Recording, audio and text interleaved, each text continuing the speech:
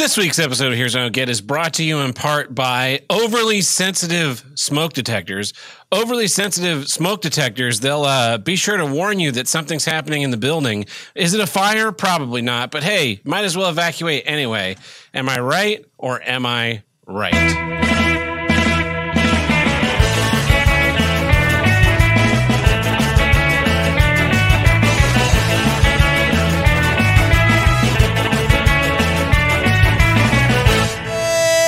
Welcome back to Here's What I Don't Get, from north to south, east to west, the only intercontinental podcast to tackle all of life's toughest issues, and the longest consecutively running podcast on the See You Next Tuesday podcast network and the Carl podcast network. I am your host, Ted Burt, in the most dangerous city in America, and calling in from way south of the equator, it's El Chaco.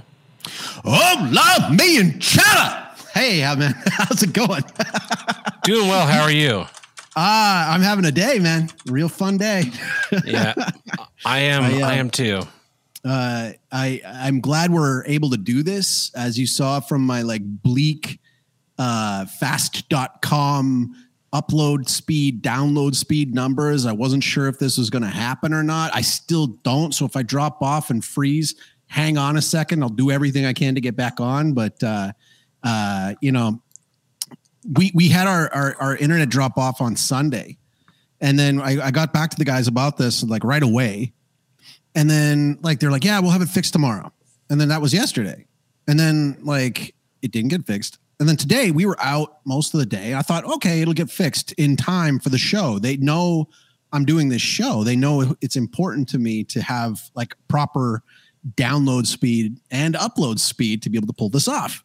Mm-hmm. And they're sending me photos of guys climbing up cell phone towers to show me they're doing something, but fuck, they couldn't get it fixed in time. So I've got a 3 megabyte per second, if I'm lucky, download speed, but for some reason an 18 megabyte per second upload speed. So you'll hear me just fine, but you come in all choppy and shitty for me. So that's how it's gonna be.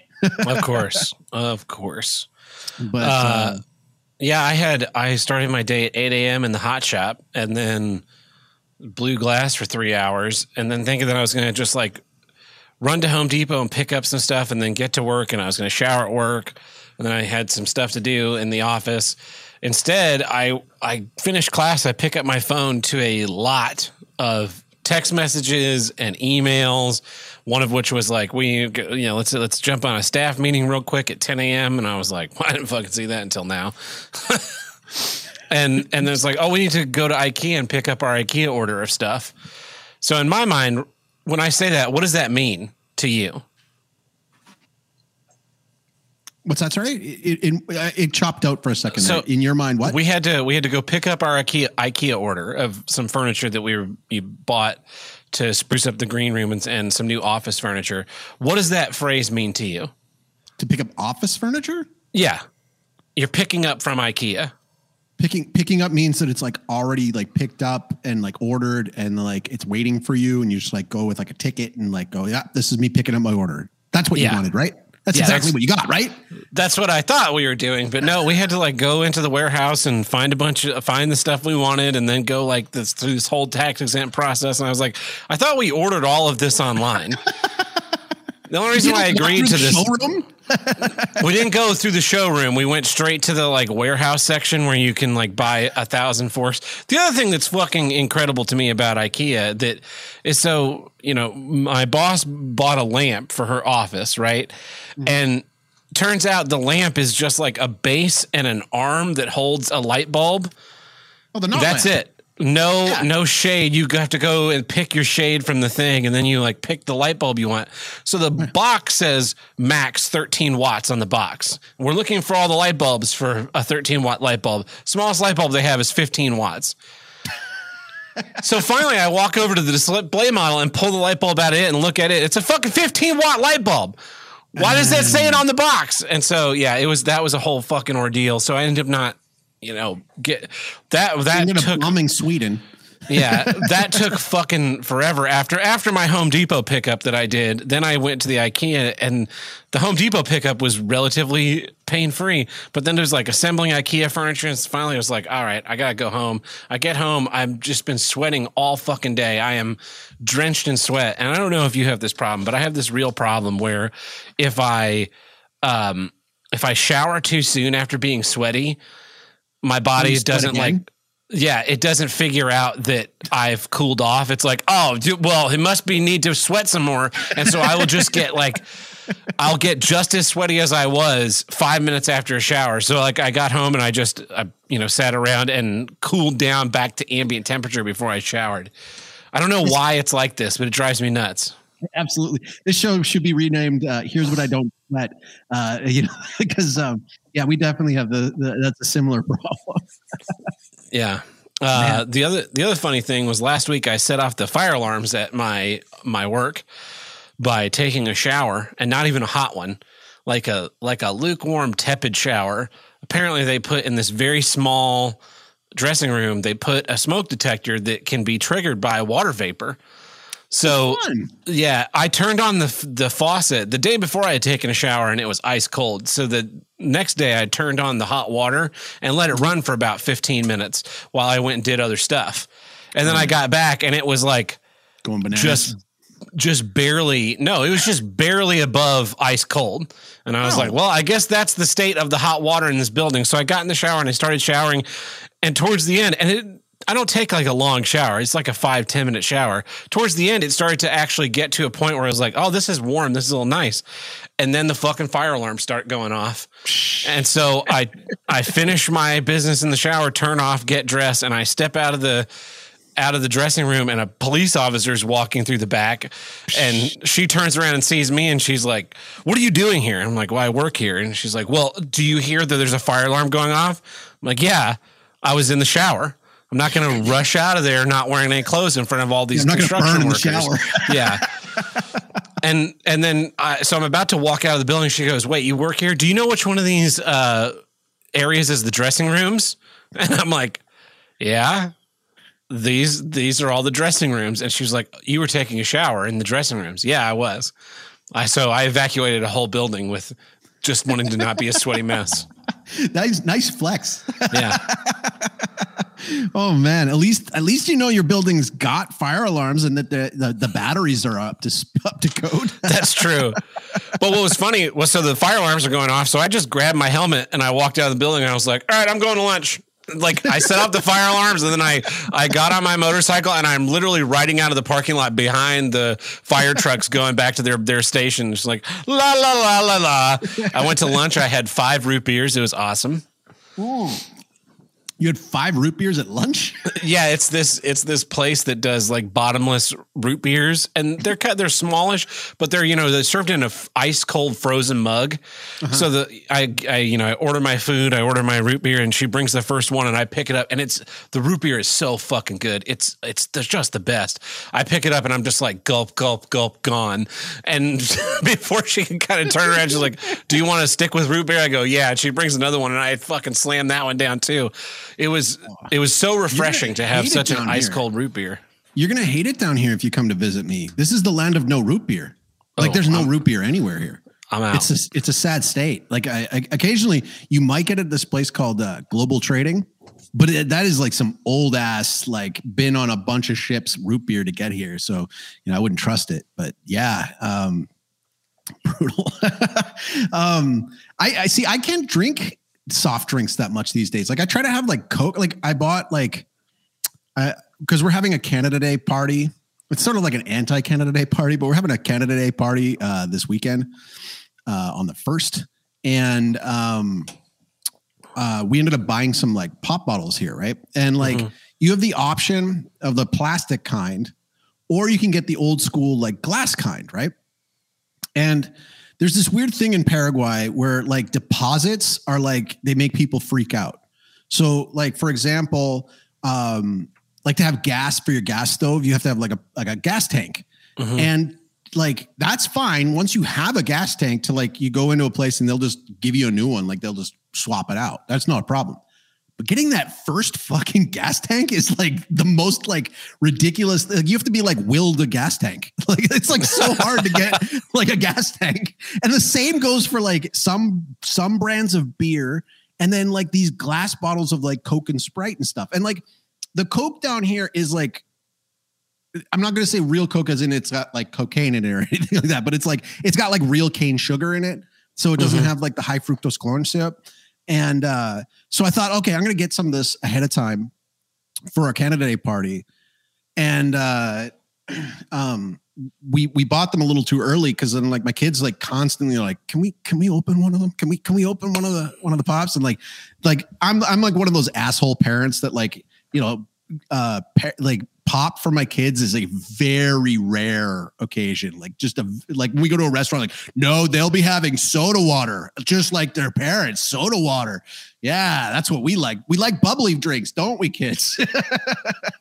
But like, we ended up opening up the Coca-Cola, and I hadn't had a Coca-Cola in a long time. Like I hadn't had one in forever. And like, I drank it again, like with my wife, and I was like, man, I just can't get over how sweet this is. Like when you go away from it for a long time, like a soda, like a drink, it like, I know that like in different regions, like the colloquialisms are different. Like, what do you call like a Coke? Is it just like everything? Are you one of those places that everything's a Coke and then they say what flavor? I can't speak to what people call things because I've never spoken with whatever regional dialect I'm supposed to. Okay. So I've always referred to it as soda. Soda. Okay. Yeah. So like for where I grew up, it was just pop, right? It was just pop. But like, I know like as we got older, we just kind of started moving into just calling it soda. Because of what? My. Okay. No, we're back on. Okay. So anyways, yeah, I was briefly mentioning to you why our day was a little bit shitty today. We had moved like last year out to the new place, right? Mm-hmm. I like that.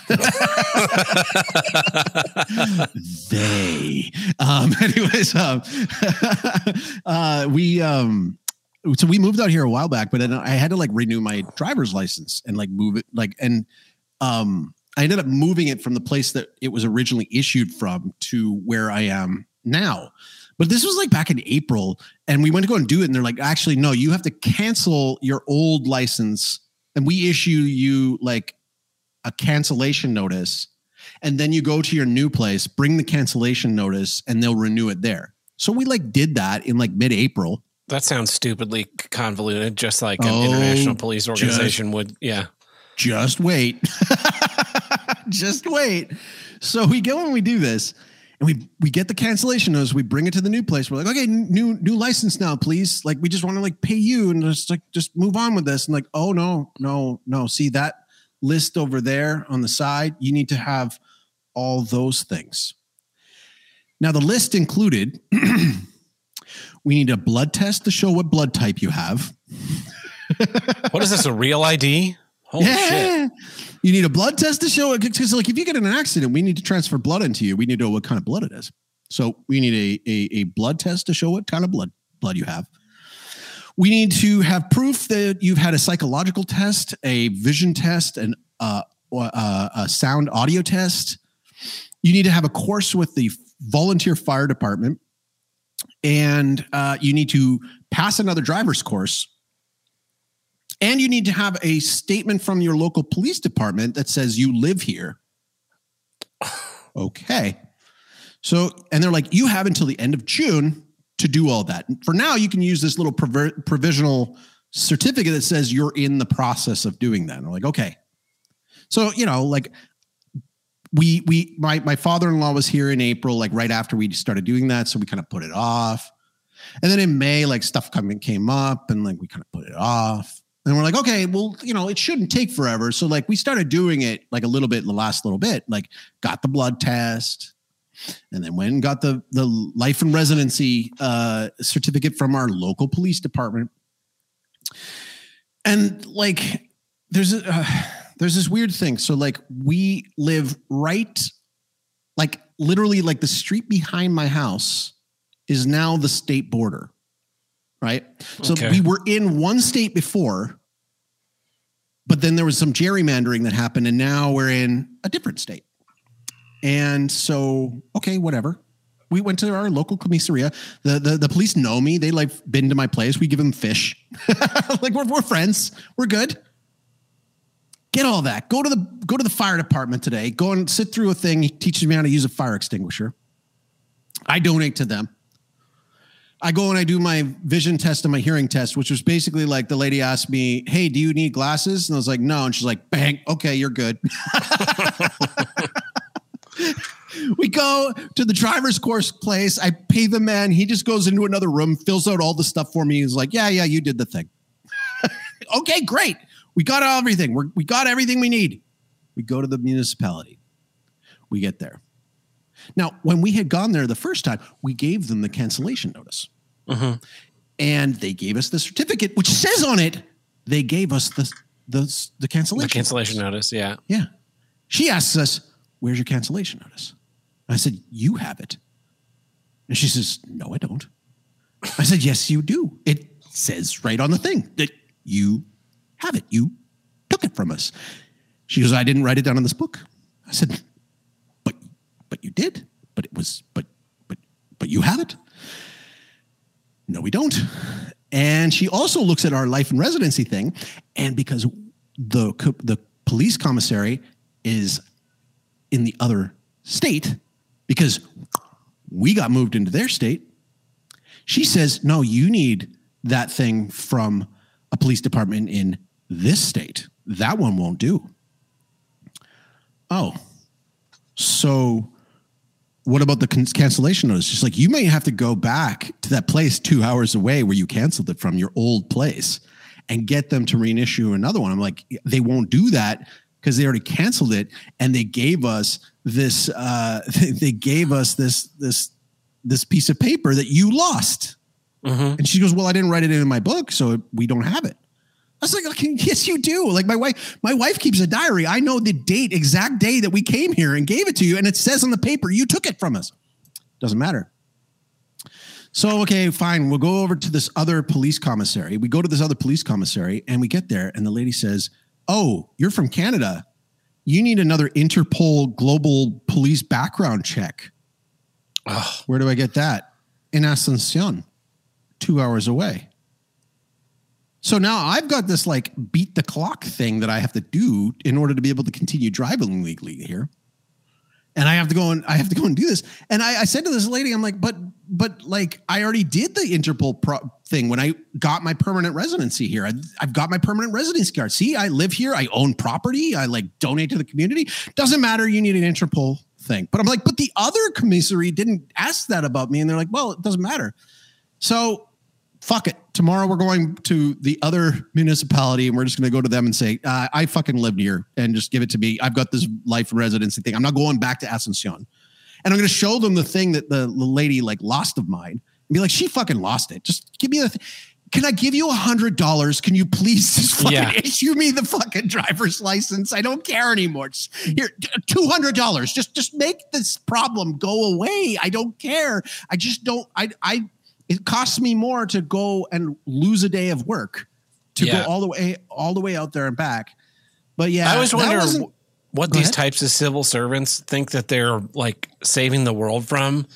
Like, what are you're going to get into like a horrific accident and they're going to be going, how did El Chaco get access to a vehicle? And they're like, CSIing it back. And it's like, he signed a form from the wrong municipality. It's all this woman's fault. So fucking stupid. All automatons. That's the problem. And like, I don't know. You listened to what I said in the last couple of episodes. I told you about my sheep, right? Mm-hmm. I got sheep now. So we have sheep, we have ducks, we have a pig, and of course we have the fish. And do you have any EIEIO though? Not. It's on back order. So when we bought the first set of sheep, like I bought the cheapest sheep I could buy. I bought cheap sheep. And it was like, I went to this place and it was like the most rundown, like this was like straight out of a horror film to get these sheep. And I got these sheep and like, I thought they were fine. But then like I got this other offer on like good sheep And like I bought like this, like, like this ram that's like a stud. Mm-hmm. And then I got like a pregnant ewe. And like, it was so funny because like I paid my employee to go and get them back in our truck. And we like passed them on the highway. I was looking, I was like, hey, looks like they only have one sheep. But I heard the story afterwards. The ewe was like terrified and was like totally like hunched down, like hiding in the back of the truck while she was riding. But the ram, this guy's a fucking killer, man. This guy's awesome. He stood like the whole time, just like didn't give a fuck. Just like the wind didn't matter. He was just sturdy and went the whole way. So we ended up renaming him. We called him Rambo. Rambo or Ram, and he's awesome. But we're like so excited because we're gonna have this like baby lamb from this other like ewe. But then all of a sudden, like one day, I come out, my employee's like, "Hey, you hear that?" And I'm like, "What? Oh, hey, that sounds like some like high pitched buying." Is like, "Yeah, you have a baby lamb in the shelter." So we go over there, and sure enough, this little black, cute, little tiny, little like feeble little lamb is there, and I'm like, which one's the mom? Like, which one's the mom? I don't know which one's the mom. And we're looking through and like, oh yeah, we can kind of tell it was the tall, darker brown one. And she had nothing to do with this baby lamb. She had nothing to do. She had no time for it. And we're like bringing the lamb over to her and she's just stepping on it, walking away, pissing on it. We're like, stop that. You're supposed to give it some milk. So we're like, man, this mom is like really bad. She just wants to go out dancing, like she's just not responsible. So we named her Shaniqua, and she was not a good mom. And like we tried and we like pinned her in and we tried to do our best. And like for 2 days we kept this thing alive. Like we ended up getting like formula and giving it to the lamb, and like finally got the like mom to like we pinned her against the wall. Like just stay still while your baby feeds like colostrum that it needs to survive. And unfortunately, like 2 days later, it didn't work out. But like we realized like there is a very huge distance in quality of sheep. So we're going to have this long week of culling the rest of the cheap sheep because like we don't need those anymore. Like I got to wait a little while though, because like we gave some like ivermectin because like we don't want to even like eat the meat, like because they're like kind of like, in rough shape. So we're going to try our best. Like that might end up being stew meat or something like that, but we're going to wait a little while. But man, yeah, farming's not easy. I can't believe you gave your sheep. I like that. Yeah, good reference. I can't believe you gave your sheep horse medicine. Joe Rogan said I could. The DeChapel. So we're up to speed, I think now, right? Yeah. Well, let's hop into some issues. What's your issue this week? Here's what I don't get. Human rights.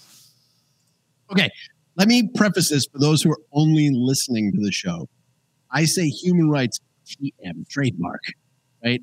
Kind of like when I was doing with like Xmas, right? Because like, human rights are a funny little thing because people cite them all the time. People will say, well, that's a basic human right. Like water is a basic human right, right? Or like you should be granted life, liberty, pursuit of happiness, right? Like these are human rights. Mm-hmm. It goes back to things like the Magna Carta and all this kind of stuff. But it's like, I started digging into this. Like the human rights are a little bit, they're a little fucky. They're a little bit gray area about certain things. Like you can't really pin them down. And the reason why this kind of came about. Now I sent you an image. Did you load that image up ahead of time so that we can throw it on screen or no? Yeah, I've got it here. All right. So I, as you know, come from a wrestling background, and I had been talked into getting into a group with a few of my friends, or with another guy who was another wrestling manager guy, and he had gotten like canceled for a whole other reason. I don't want to give too many details on him because I don't give away his identity. But is it Vince McMahon? Basically, Vancouver's Vince McMahon. So anyways, I get into this thing, and we knew ahead of time, like this guy, he sits on the left, and to him, I sit on the right. I mean, for most things, I'm like dead center, but like to anybody on the left, I'm like Hitler, basically. So this image on the screen is an image of at the end of a Chicago AEW, all elite or all effeminate wrestling show in Chicago. CM Punk, who's kind of like I would say he's like their top draw. He's like kind of their big name. I mean, he's a big enough draw, a big star. After the show, goes into the crowd. I mean, and it clearly a fucking plant. Like clearly a plant. Okay, I've seen how expensive AEW tickets are. Like, I mean, that front row seat's like, you're pressing like $2,000 in some cases, right? Like it's really expensive. So like if you spent $2,000 to go to a wrestling show, sitting in the front row, with access to like give a sign to like a wrestler, and you go to a wrestling show, and before you get there, you write on this sign, because in this image on the screen, it's CM Punk holding a sign that says support LGBTQ plus youth. He's got that sign up. And so I'm thinking to myself, like, first off, like, who the fuck brings that sign to a wrestling show? It's clearly a plant. It's clearly to draw eyes. It's clearly to get some clickbait going. So I share this image to this group with my other friend who's pretty much a centrist, and this other guy who I thought like was like kind of like a quasi leftist because he like worked in like schools and like a union and stuff. And I said in the thing, I was like, I really wish that they would just leave the divisive politics out of wrestling, right? I just want to go to a wrestling show and watch good guy punch bad guy in the face. That's what I want. I just want to watch good guy punch bad guy in the face. He fires back. I hate to break this to you, but wrestling's always been political. I mean, look at Hulk Hogan. When Hulk Hogan was dealing with like Sergeant Slaughter and the Iraq war deal, that was political. You look at the Jack Swagger and his manager when they did the We the People thing, and I was like, yeah, but those were like heels doing heel things. Also, too, there's a big difference because like, and he's like, yeah, you just didn't notice it. Because like for like immigrants, that was like really bad in the 80s and 90s. Like they didn't feel welcome. I was like, what do you, dude, there weren't that many. There just wasn't that many that were at shows that were going, oh, they're booing the guy from Iran. Like, dude, it was like at a time when there was like fucking like Iran hostage taking, So I'm like, well, look, dude, like, there's a difference between politics and wrestling that is designed to get the crowd to chant USA, USA, USA. And this guy holding up a support LGBTQ plus youth poster, which is totally political. It's just totally political. You got a room full of people who you're probably alienating about half of the crowd. He says, no, in Chicago, it got applause, and I was like, but yeah, because like anybody booing it's going to get thrown out of the show. Probably. And also, too, this idea that like supposedly to not what does support mean, right? What does support mean, right? Well, like, and go ahead. At this point, how can you not feel supported? I mean, every corporation on the face of the planet is changing their fucking logos for a month. Any pushback at all is completely shut down. Like you are the Illuminati. Like if you want to know who's oppressed, find out who you can't criticize. Like you absolutely can't go into any public forum and say anything about LGBTQS+A, anything in any way other than to say like, this is so fucking great. Like they're painting fucking streets. They got fucking flags everywhere. How much more fucking support do you need? And the answer is they need people like you and me on our knees sucking dick in the street. That's what they want. Exactly. That's what they want. And like, I pointed that out. I said, listen, man, it's political. And he says, by the way, it's not politics. It's not political. It's a human right, he says. I was like, wait, hang on. What's a human right? What's a human right? Okay, You and I know, you can sit and hide behind and be like, like, what do you want? Like, oppose LGBTQ plus youth? No, I just want you to shut the fuck up. No, dude. And he goes, I can't believe I said to him, I was like, I can't believe you're saying it's not political. It's a fucking cop-out. It's a total cop-out. Why is it a cop-out? It's a cop-out because, okay, I'm from Canada. It's literally fucking illegal now. It's fucking illegal now to offer counsel to a kid who identifies as same-sex attracted in anything that's not affirming. Mm-hmm. If your kid comes to you and says, hey, Dad, I'm your daughter now. I'm your daughter. I want you to refer to me as your daughter now. It's like, no, son. I love you. I want what's best for you. And this isn't, you seem to be confused about some stuff. And let's see if we can help you out with this. Prison, take your kids away. That's the law. How is that not fucking political? He says that it's not political when it's a human right. Which got me thinking again about human rights. What the fuck are human rights? Who determines what they are? Right? Well, actually, I'm all for this now. Yeah, let's stop arguing about human rights. The right to gun ownership and self-defense is a human right. So anybody who wants to take that away or infringe upon it in any way needs to shut the fuck up because that's a fucking human right. Well, and again, okay, so let's break this down. There's support LGBTQ plus youth. Okay, 3 lines of text in there. Support, what does that mean? Right? I'm all for. I don't hate gay people. Okay? I feel bad for them. I want them to have a better life, and I don't want them to make that choice. And it's a choice. And the thing is that to support them, what does that mean? Does that mean I have to give you hormone blockers? Does that mean I have to affirm everything that you are falling into? I mean, listen, man, I've said this before to other people. I'm like, look, if you have a friend who is addicted to heroin and you know that addiction is harming them, is killing them, it's going to shorten their lifestyle or shorten their lifespan. It's going to cause major harm to their overall life quality. Yet, what? People like things, people like what they like, man. Let people like things. What does it harm to you? Well, because I like this person enough to not want them to harm themselves, right? You look at study after this. This is the kind of studies that they will absolutely block. They will bury and block. But you look into the studies on that community, on that lifestyle, you've got diseases you've never fucking heard of, man, that are absolutely all over that community.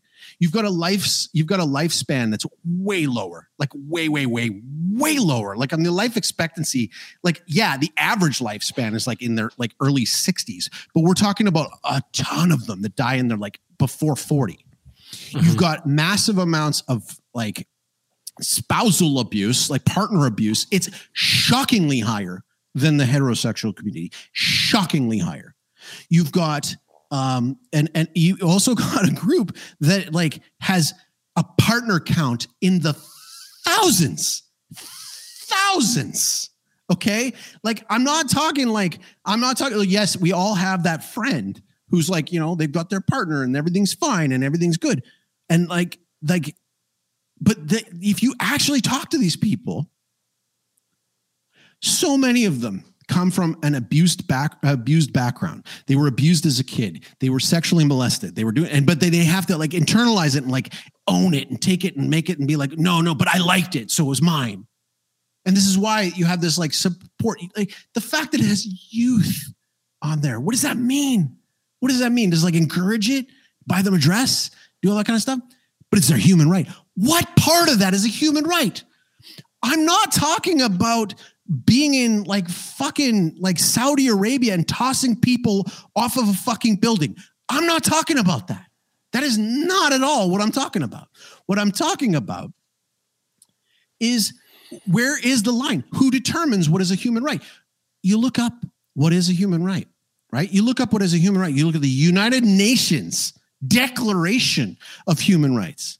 right? And then what does it say? In the first line, it's like, joke. every man is equal. I'm sorry, they're not. I'm sorry, they're not. They're not. I wish that were so. And I wish that the elites even believed that it were so, but it's not so. We know it's not so. Nobody's equal. Nobody's equal, right? You have people that commit immense crimes and nothing happens to them. They get away with it all the time. That's not equal, right? You got people in Canada who refused to get the vaccine and were denied their rights of transportation. They were denied entry into certain provinces, right? That's a fucking human rights violation, right?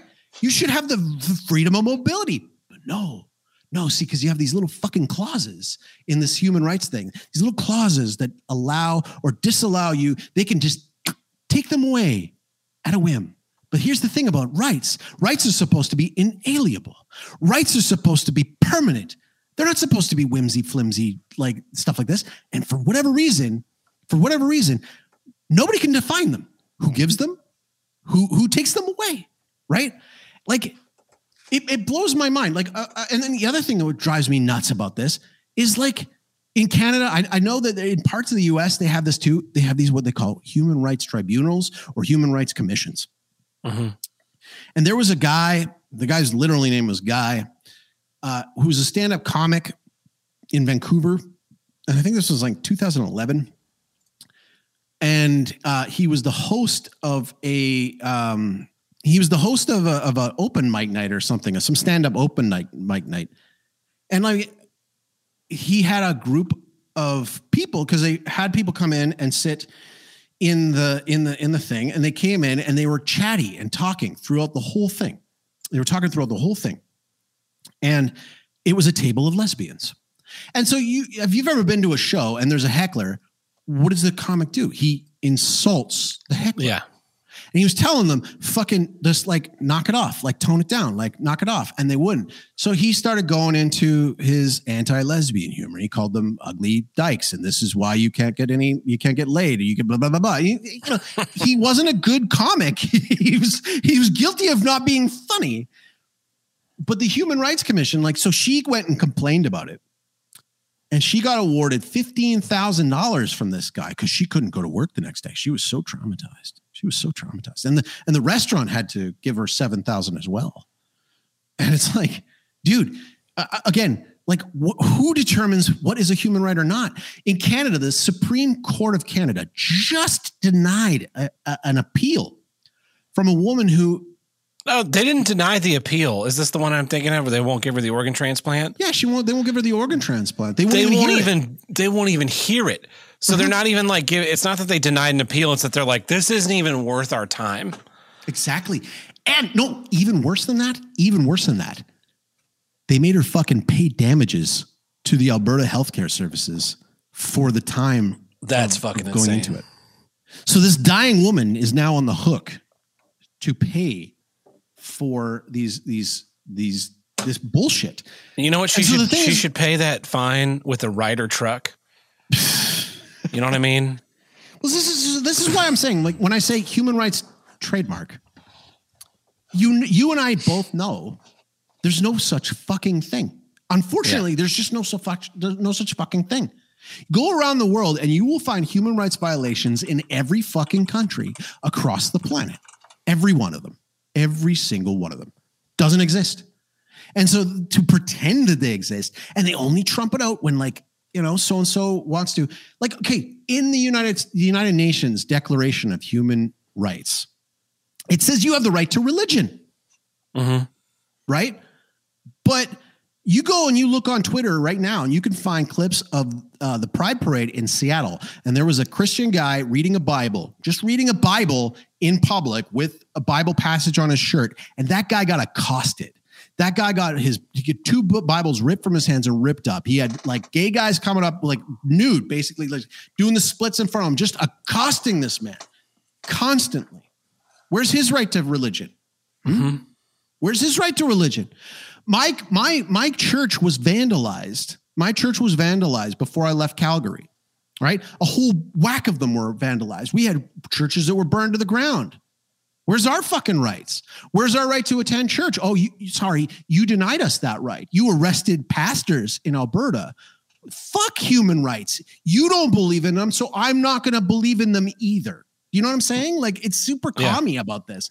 Like, if they actually mattered and if we actually could point to them, like, no, at least at the end of the day, we could say this or that. But like, you prove to me you don't give a fuck about human rights because you denied that woman an organ transplant. You denied my religious right to teach my children what is a mortal sin and what is not a mortal sin. You denied my priest the right to talk to one of his parishioners who might be suffering from same-sex attraction to maybe try something else that isn't just going around sucking as much dick as you can fit in your mouth.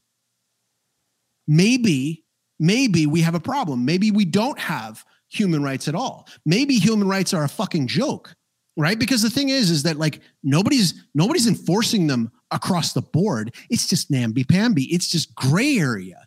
And well, so they create new ones. So now there's this whole push that having high-speed internet access, this is a big Biden push, is a human right, and everyone needs to have high-speed internet access. But the crazy thing about that is, right, so it's like, okay, well, if everyone needs to have this fundamental right of high-speed internet access, I'd like free high-speed internet access, please. Here's my address. I live in St. Louis. You guys can just pipe the line right into the basement. I'll figure it out from there. And they're like, whoa, sir.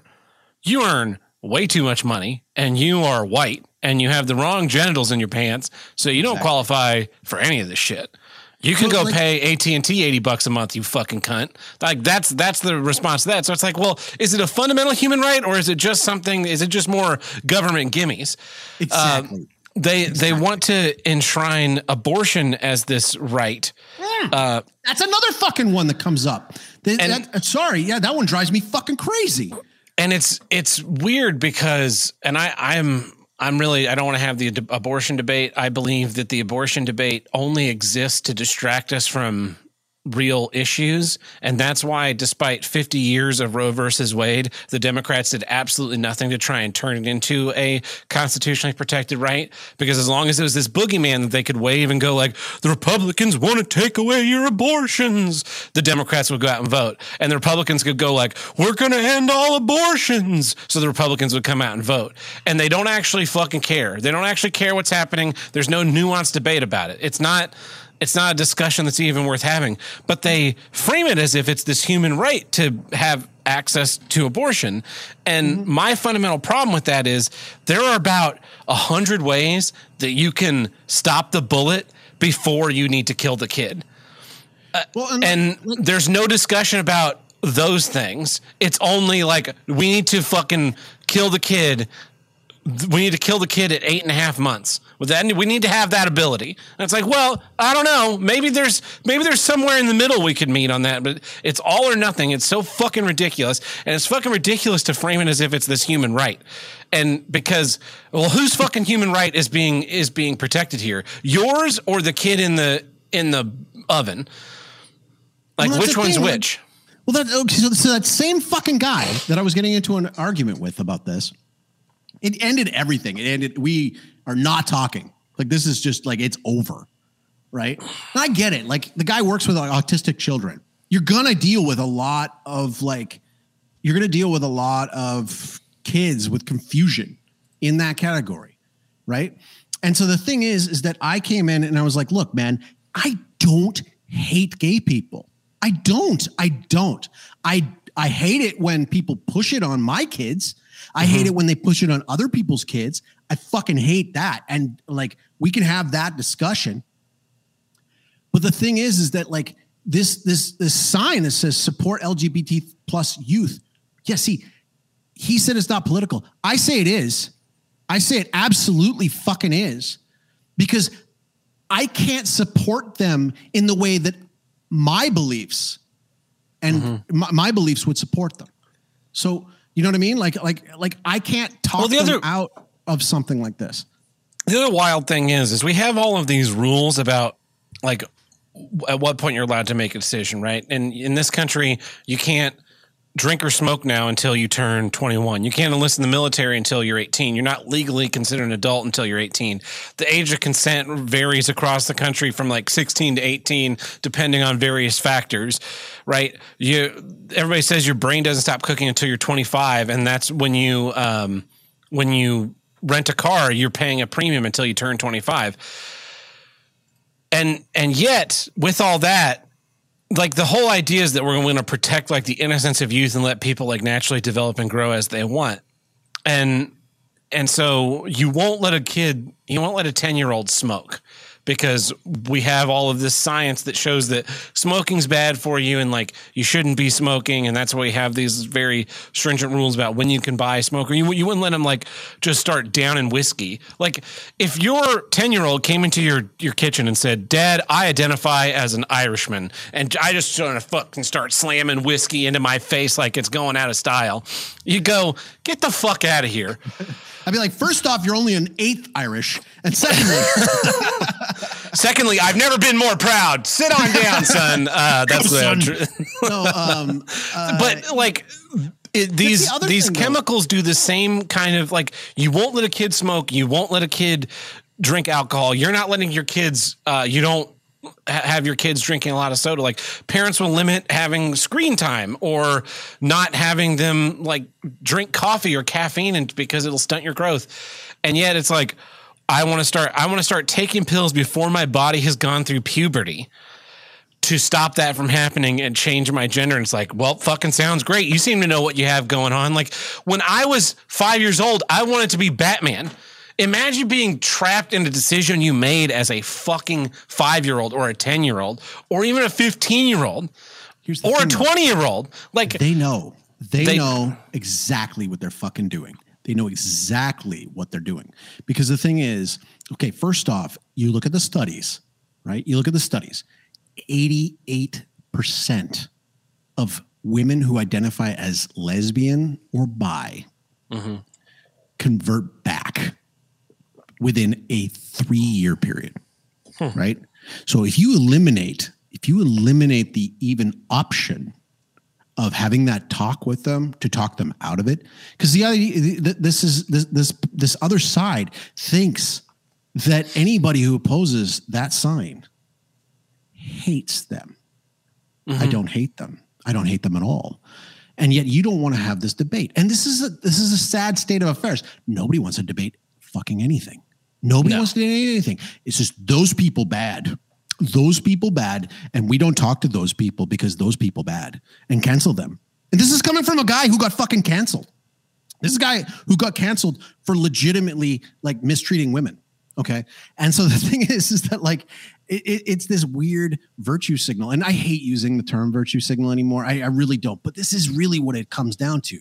Right. This is what CM Punk is not a good dude. He has his own issues. He rips on people. He's got his own. But this is the same guy who comes out with a shirt that says like, until you have these, and it's got a picture of ovaries, you have no opinion. And it's just like, dude, fuck off. Because the thing is that I don't want. This is seeped into literally everything. It's seeped into everything. It's seeped into everything. All the movies, all the TV shows, all the movies. I can't go to the fucking hockey games. Right? Like the NHL decided that they're not going to have like pride jerseys before games anymore because too many players were like bailing out and they lost money. Okay. But the thing is like everything needs to be political apparently now, every single thing. And what is so fucking dishonest to say that that's not political. It absolutely is. And I said to him, I was like, dude, what if he came out and like held a sign and said free Palestine? Right? That's divisive, right? It's a divisive thing. What if he meat is murder, right? He's like, still not political. What the fuck are you talking about? Are you saying that PETA is not a political organization? That's their freaking motto, man. Like, what are you talking about?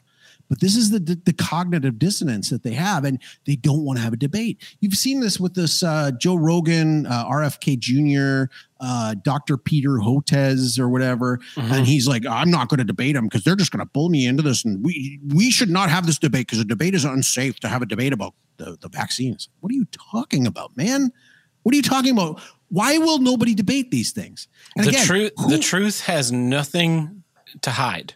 No. That's the difference. And with these they want to like create these to be these self-evident truths that are above reproach, like the sky is blue or gravity pulls us down. And they're not. God created them man and woman. And I'm so, if you can't have a discussion about what you believe, you might as well believe nothing. Like if you can't articulate what, and part of that is what they want nihilism, because nihilism is much easier to control. It's much easier to control the nihilists. But also, I think that there are probably like 60 to 70% of people that don't know why they think a thing.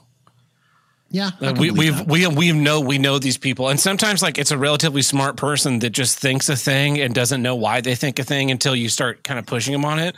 That was the thing. This guy's smart. This guy's like ridiculously smart, and I was hitting him with like legitimate points, legitimate statistics, legitimate points, and he just like nope. And then he had the audacity to say, "You're jumping through a lot of hoops to make a point to defend hateful people." It's like, I don't hate any of these people. I want to help them, and you're not helping them. I'm kind of starting to, them into a life of fucking drug use and suicide and depression and fucking partner counts and STDs and like a shortened lifespan. Like, you're not helping them. That's not supporting them. That's harming them. And if I said that in Canada, I go to jail. You would go to jail. And I have to ask, like, okay, so we need to support these people. So what is the support when a company changes their logo, to the rainbow flag, and then, Bethesda, Saudi Arabia, they don't change that. There was a big controversy last year because Spider-Man came out on PC, and with that came a host of mods. And some guy created a mod where you basically change the regional setting of these flags that are all around the in-game thing to Saudi Arabia. And it got rid of all of the gay pride flags. And then people were real fucking upset. Like, well, how could you don't want to have gay pride flags in your video game? They're just a flag. What's your fucking problem? It's like, well, why don't you fucking calm down? And why are you not upset with, whoever fucking made the Insomniac, is that who made that game? Whoever made the game, that they were like, yeah, we're putting all the gay shit in England and America and South America, but not Saudi Arabia though. Oh yeah, can't put that shit in there. They don't like it. Like, that's who you should be upset with, because they're just fucking pandering to you. They don't actually support you. They don't care about you. They don't give a fuck about you. All they give a fuck about is getting one extra fucking dollar out of you. And they think by slapping a rainbow on there, they'll get one more fucking dollar than they would. They think, well, we'll lose an El Chaco dollar, but maybe we'll get $2 gay dollars to balance out that El Chaco dollar. That's the fucking gamble. The El Chaco dollar. Exactly. That's the El Chaco dollar. That's the fucking gamble they made with Bud Light, and they fucking lost. And Target made that gamble, and they're starting to fucking lose. And the NHL made that fucking gamble, and they're losing. And yet we pretend like it's not this political thing, because it absolutely is. And like you said, I don't hate gay people. I don't have a problem with transgender people. But I do feel like there are a lot of people jumping into a lot of decisions, and I'm not even one of those people that's like, you need to come talk to me and I'll cancel you. I don't know. I don't have any fucking answers. I'm not a fucking answer guy. But I do think that there's like a lot of people making hasty decisions, and that really terrifies me, because I a lot of times I come across as like almost compulsive and jumping into an instant and making like random decisions out of nowhere. But in the background, like, I process things for a long time before I like really jump into something. Oh, yeah. Like I got this tattoo, and I'm sure to a lot of people it seemed like a whim. Like, I just fucking ran out on his birthday and got a tattoo. What a wild thing. Like, I've been thinking about this exact one for 5 years. 5 years it's been on the back of my head. People like Tim know that. Like, I've had that conversation, but to people that don't really know me, it's like, oh, well, why'd you, just ran out and did a thing? Like, yeah, it does seem like that. And I think that kind of like hesitation, that testing the water kind of thing out, a lot more people benefit from having a little more haste in the things they do in their lives. Well, and that's the thing. Like, it's like, we aren't allowed to have that conversation. You are allowed to dehumanize my position on this. Because I said to him, like, I was like, dude, like, what about, I'm traditional Catholic. I'm traditional Catholic. Not a modernist Catholic. I'm a traditional Catholic. I follow the Council of Trent catechism. And I want what's best for everyone. I don't hate anyone.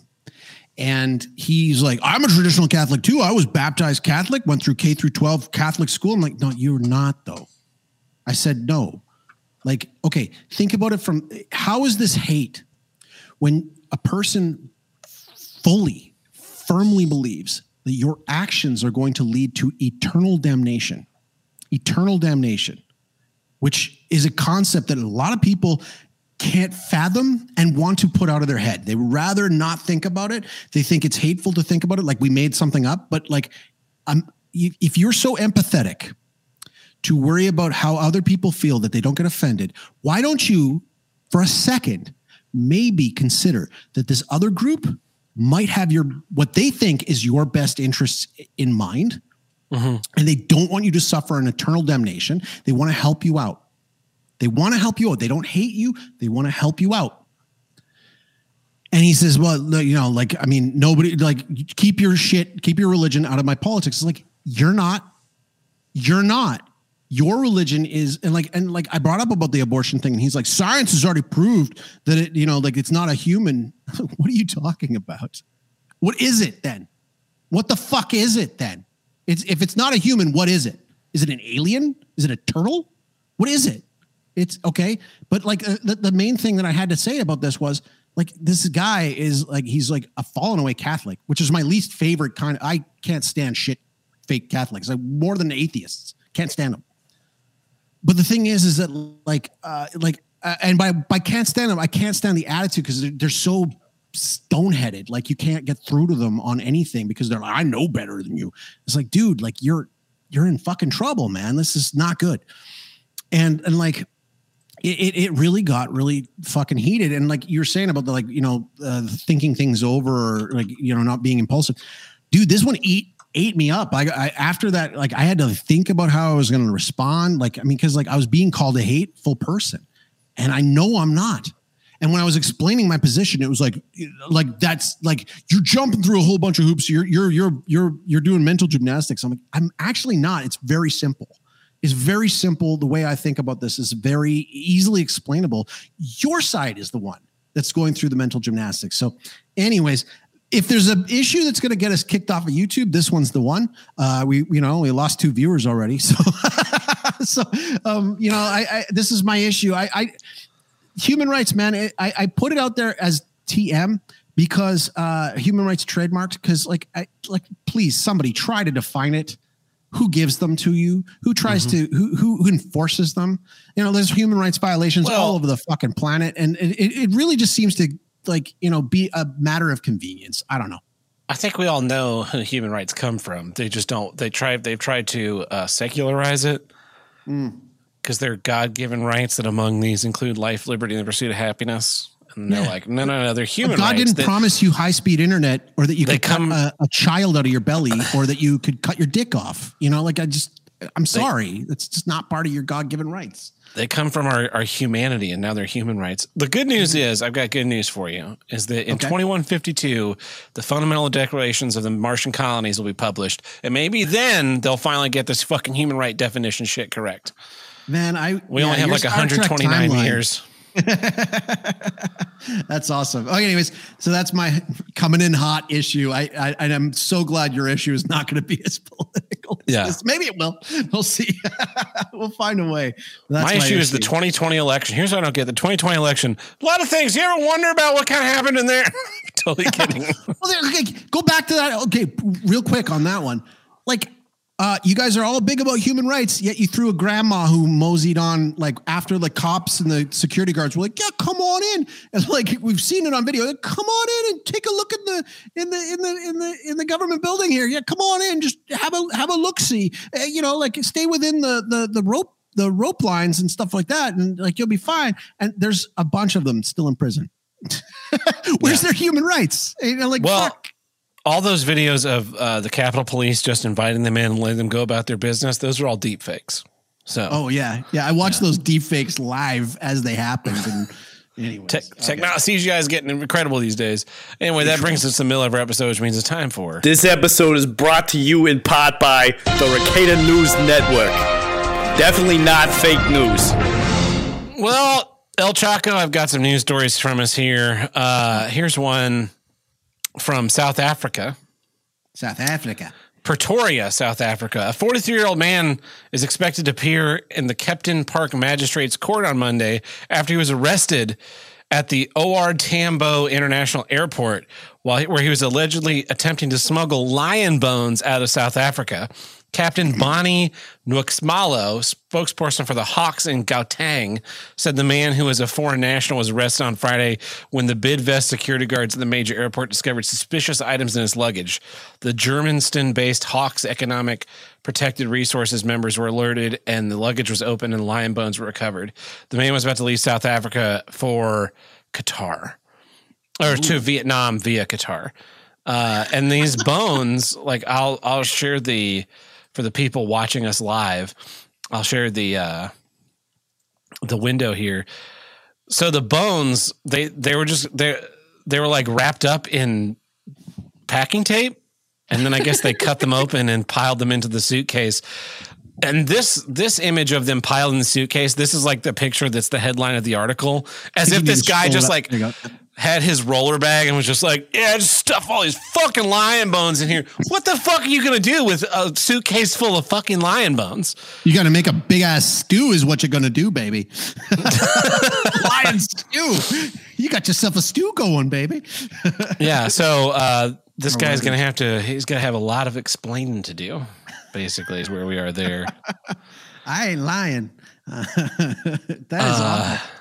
Yeah. What else you got? Here's one that you may be interested in. A restaurant got a fake priest to spy on employees through staged confessions. Oof. The government says the U.S. Department of Labor on Monday said that a restaurant company committed an array of workplace violations against their employees, including getting a fake priest to fish for confessions of workplace sins by staff. Federal wage and hour investigators have seen corrupt employers try all kinds of scams to shortchange workers and to intimidate or retaliate against employees. But a Northern California restaurant attempt to use a priest to get employees to admit sins may be among the most shameless. Che Garibaldi Inc., which runs Taqueria Garibaldi, 2 locations in Sacramento and 1 in the city of Roseville, said it agreed to a consent judgment in May, and the owners and operators Eduardo Hernandez and Hector Manuel Martinez Galindo and Alejandro Rodriguez were ordered to pay $140,000 in back wages and damages to 35 employees. They must also pay $5,000 in civil money employees. The priest urged staff to get the sins out, a witness said to the Department of Labor. He asked if they had stolen from the company or been late for work or did anything to hurt the company or if they had bad intentions toward the organization.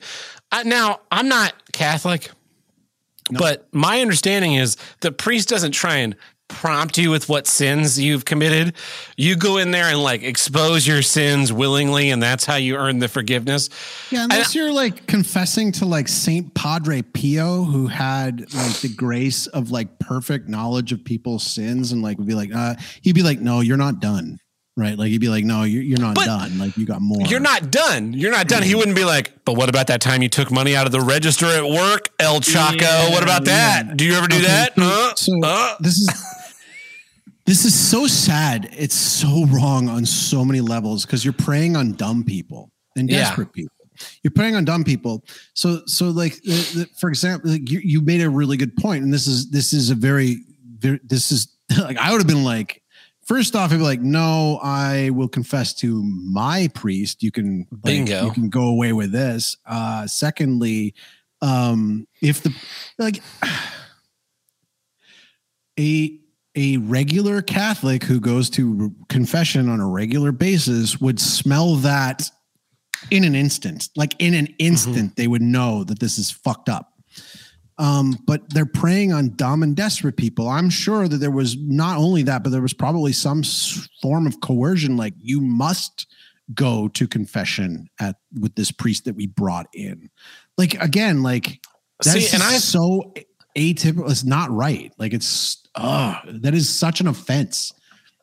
And I've made this mistake of not confessing but exposing some of my real feelings to people that I thought it was a safe space.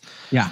Not necessarily confident, but and confidence, but that like, I guess, yeah, it would have been I expected to be in confidence where when you say a thing in an emotional state and you expect that the other person understands that you don't mean that in a literal sense. And then I've been pulled aside for those like conversations and realized like, I can't fucking talk to this person ever again, basically. And, like this has that veneer of where you say the wrong thing to the wrong person who's like going to go call HR. But in this case, they're also manipulating religion which is like an extra level of scummy. Yeah. And so they're going to super hell at that point. Yeah. Like, you know, like they've charged the business owners, but I kind of want to find this fake priest and like he should be in prison. Excommunicate him from whatever religion he's part of. He's probably not Catholic. It's probably not. Yeah. And like, because I mean, like, you know what we need to do more of? We need more branding. You know, when they catch a pirate and they like brand the P onto him, so you know that guy's a pirate. We need to bring back branding and like brand shit into people's foreheads or tattoo their foreheads with like the scarlet letter. Yeah, with whatever like fucking bullshit thing that they've had, because like the priest guy or the business owner, they're going to go out and they'll let this shit kind of disappear. I'm like, we need to have a much more longer cultural memory of the shit that you fucked up. And strangers need to also know that you're kind of a piece of shit human being. Well, and like, that's the thing. Like, you know, again, like you should know better as a Catholic, but like, unfortunately, most don't. Like most don't. Like any time that anybody attacks Catholicism, I hate doing this. It makes me sound like a no true Scotsman fallacy all the time. But like most of the criticisms about Catholics and Catholicism aren't actually like Catholic. Like they're not actually Catholic actions, rules, theories, like any of that stuff. And so the thing is that like when this comes up, it's like, you know, like it'll come back and there'll be people who will look at that and go, yeah, see, this is why you shouldn't confess to a man. This is why you should only confess to God. It's like, no, see, like we have our reasons for doing it, just not like that. And yeah, it's like, this is such a huge violation because the concept of confession, there's what we call the seal, right? Like the confessional seal, like priests aren't supposed to tell anybody anything. Now, like there's this misconception that like if you go in and you confess a murder, that the priest is going to be like, okay, you're good to go, out you go. Like no, like before he gives you absolution, he's going to be like, you're going to need to go and confess your murder. Like you're going to need to go and turn yourself in, right? Like you're not like absolved unless you do your penance, and part of your penance is you need to go and like show where the body is and like get yourself turned in to prison. Like that's the rule, right? So the thing is that like in this case, like again, like as soon as a priest is like, have you ever stolen from this here establishment that we're in the back room of? Like, I'd be like, this is fucked up. I'm out. Like that would be instant, like, nope. Right. But at the same time, I'd be like, there's ways to know who's a real priest and who's not a real priest. And it's getting vaguer and vaguer these days because like a lot of the Novus Ordo priests are not good, not good at all. But like, yeah, this one is such a horrendous violation. This one, my wife read this one to me and I was really upset by this one. Yeah. I've got one here. You actually sent this one to me. Again, this blows my mind because I hate these people. Fucking, you don't hate the gays. I hate the vegans. I fucking hate them so much. I think we should round them all up and go put them in a field and let them fucking eat grass. Macon, Georgia, a doctors group that promotes the plant-based eating and animal rights is making a fuss over the Macon Bacon baseball team. The Physicians Committee for Responsible Medicine has sent a letter urging the Georgia Summer Collegiate team to change its name. The group has also sponsored a billboard employing Macon fans to keep bacon off your plate. Macon bacon's glorification of bacon, a processed meat that raises the risk of colorectal cancer and other diseases, sends the wrong message to fans. Dude, instantly I'd be making a call for it. I'd be like, all right, it's like 25-cent hot dog night that night. Like just to like fuck them up, you know, like 25 cent like 5 cent hot dogs, free hot dog night. Everybody gets free hot dogs all night long. Like, and we're going to slaughter a pig in the 7th inning stretch. The thing about like vegans is that I get it. Like you have some moral quandary with the eating of meat and you feel like you're a better person for not eating meat. That's fine. And you want to encourage people to not eat meat. You want to tell me like, Tab, why don't you try this veggie bacon? It's basically the same thing. And I'm all for that. You know, that's kind of the end of the conversation. We don't really need to talk anymore after that. Mm-hmm. But they always take it to these absurd extremes where it's like, you can't call your little summer baseball team a bacon team. Like, why don't you just fuck right off, okay? Why don't you just fucking get in a boat and sail? Just fucking start sailing and just don't stop fucking sailing.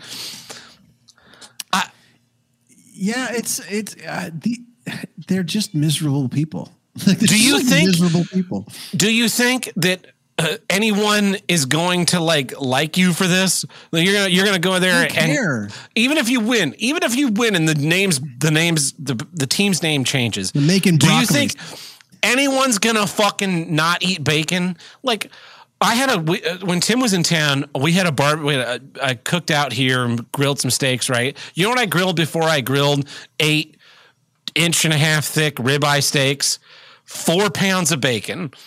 Fucking right on the fucking grill. It was fantastic. A couple of nights ago, I grilled myself a steak. I went to the store and picked up a steak on my way home. A little T-bone filet. Wasn't quite up to my standards. So you know what I had on the side? Another steak. It was incredible. You're never going to convert me. No amount of propaganda, no amount of like, this just like it bleeds like fucking real meat. It'll never change my mind. I can always tell the difference. It's like, it'll never be the same. I love meat so much. I'm embarrassed how much I love bacon because it's become such a like miserable meme meat. But I do. It's so fucking good. And I eat it and I feel shame. And then I'm like, I can't believe I love bacon. I should have stopped loving bacon in like 2008 when the whole fucking internet was on fire with bacon. But it's so good. It overrides that like level of shame in my body.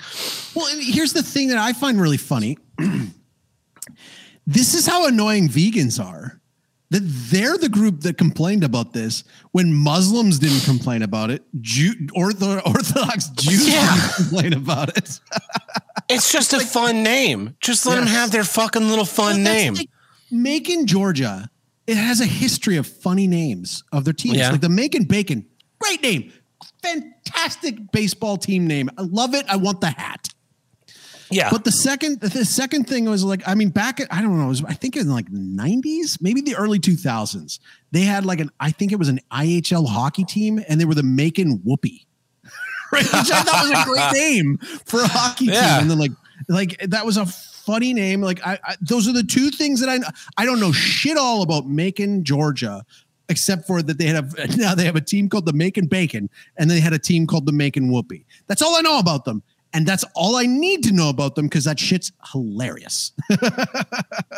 So anyways. I've got one last news story here from Canada. Oh, no. Well, actually, it's from New Zealand via Canada. A drug syndicate tried to smuggle tons of methamphetamine from Canada to Australia and New Zealand by hiding it in shipments of maple syrup and canola oil. But they got busted on Thursday. Authorities from the three nations said they worked together for more than 5 months to unravel the elaborate scheme that was worth billions of dollars. Authorities in New Zealand and Australia say they've made dozens of arrests and expect more to come, while Canadian authorities say they are still investigating the case and are not willing to yet provide any details. I feel like the Canadian authorities, like they don't really care about the meth because everything's just the wild, wild west out there. But they're like, hey, you adulterated our beloved maple syrup, eh? You're going, because we're fine with you taking our garbage canola oil everywhere, but like like the maple syrup, like that's just a bridge too far out there. Well, that's probably more than the meth in some parts of the world, especially like Sweden or something. Those people value Canadian maple syrup more than anybody. Like it's worth more than printer ink there. So. Anyway, well, that's our news, and this has been the Ricada News Network. Definitely not Fake news. And that takes care of our legal obligations this week, but you know what doesn't take care of? A shipment of meth and maple syrup and canola from Canada. Yeah, if you want to get one of those, you can visit us at subscribestar.com/HWIDG, tip.hwidg.com, and patreon.com/HWIDG. And over there, we have 5 tiers. We have the $1 tier, which gets you access to each week's episode, and our mini-sodes where we talk about don't get very small. We have our $2 tier where we throw the random bits and bobs we do now and again. We have our $5 tier where we do our bonus episodes. Here's what I do get, where we drop the hate and talk about what's great. We have our $10 tier where you submit a film, we sit down and watch and record a facial commentary. Then finally have our $50 Spite Producer tier where you get a say in the show. That's right, you can demand a special bonus episode, a format change, reoccurring host, special guests, anything your heart desires that we can reasonably fulfill, we will do so. And we want to say thank you to all our supporters, big and small, on all the different platforms. Without your generous support, we would not be 344 consecutive episodes strong, unlike those other lesser, weaker podcasts. Boom. Love it. Thank you, everybody. Yeah, but let's get back to some issues. Here's what I don't get. Bar trivia. You ever go to a bar trivia, El Chaco? Yeah, I used to kick ass at that. Did you ever have fun? Let me rephrase that, because it's not that I don't have fun at bar trivia, but usually the fun that I'm having at bar trivia is irrelevant to the bar trivia that's happening. I can see what you mean by that, because like it's the goofball nature of especially like people who take it really seriously. Right? Yes, and I hate those people. They need to have their own bar trivia league where they can all circle jerk themselves off the fucking face of the planet. There was a bar, it was a brewery here in St. Louis when I first moved here.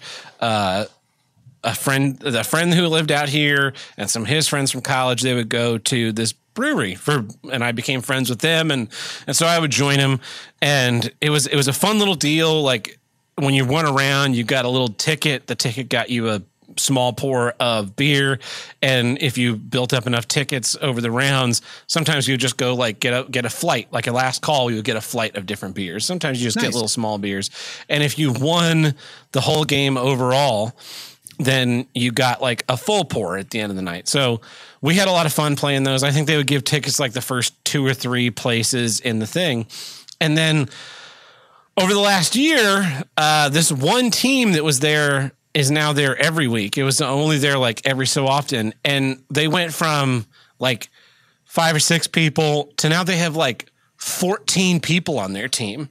And we have our little team of 4 to 5, sometimes 6, sometimes 7.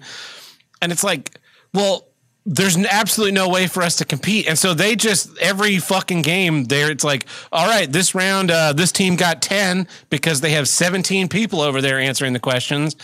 And so they get all the fucking drink tickets, and then they won the whole round. It's like, well, this kind of became not fun for everyone else. But we still went and we enjoyed it because the food was good and the beer was good. And then the food place that was like the beer place did not serve food, but they had a little window where you could order food. They replaced it with a taco stand run by an Irishman. And that sounds about right. Yeah. And it was like, they're other Catholics. Look, dude, you're not fucking good at this whole Mexican food thing. And so the food kind of went downhill, and like we weren't having as much fun with trivia. And cause like even I think we won maybe one time in the year of going, maybe 2 times, but we would win like a couple of rounds a night and get the little small pours and we'd have a good time. And then like the last 3 or 4 months, we've just like fucking not won a thing. And it's like, this is kind of not as fun anymore.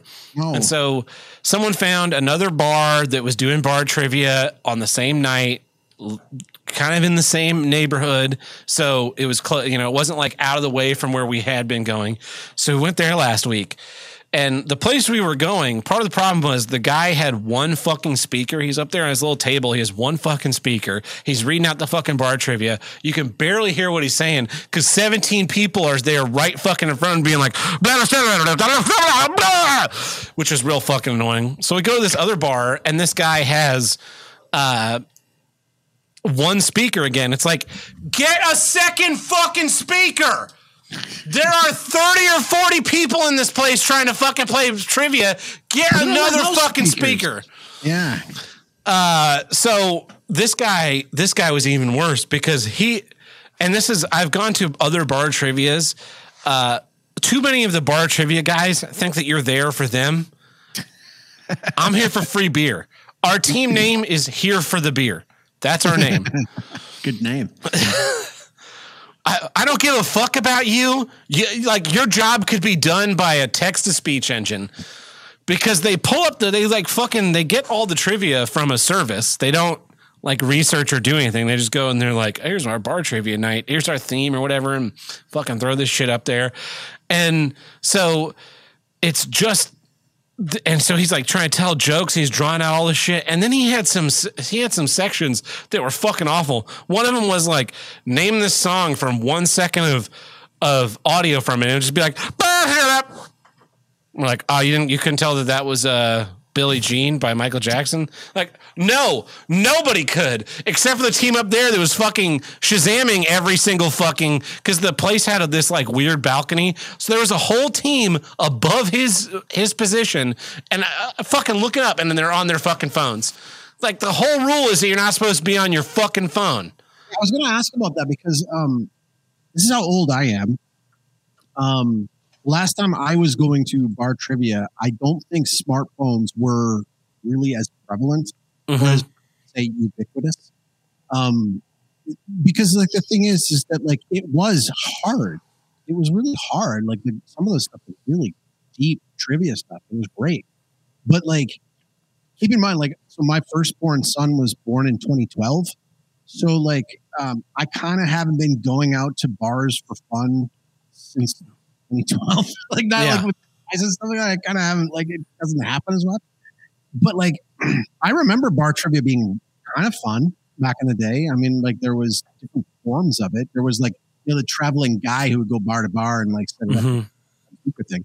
And then there was also like the digital, like, do you ever play the digital bar trivia where you go into bars and like they'd have like a thing on you, like the little like device that they had, and like you had to like push the buttons in and like you could Tim and I did that once. It was at some restaurant and they had like that, and you could it's like scan the QR code on your table or something and you could join the trivia game. And so you can do it on your phone.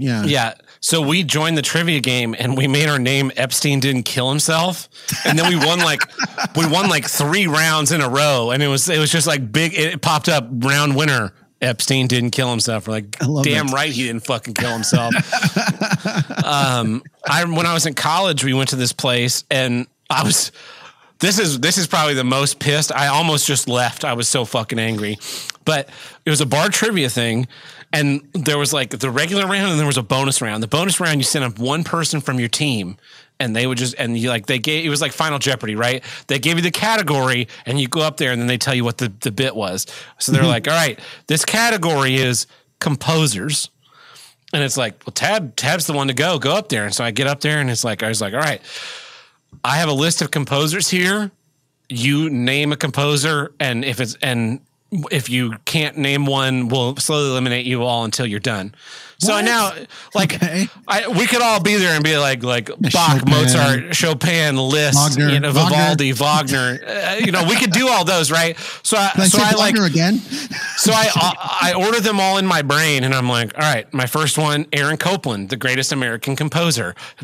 Aaron Copland, sorry, buddy, not on this list. Not on this fucking list. Whose fucking list is this? And he's like, this is just a list of like 50 composers that I found. I'm like, well, fucking Aaron Copland is one of them. He fucking wrote Beef, It's What's for Dinner. That's what the fuck are you talking about?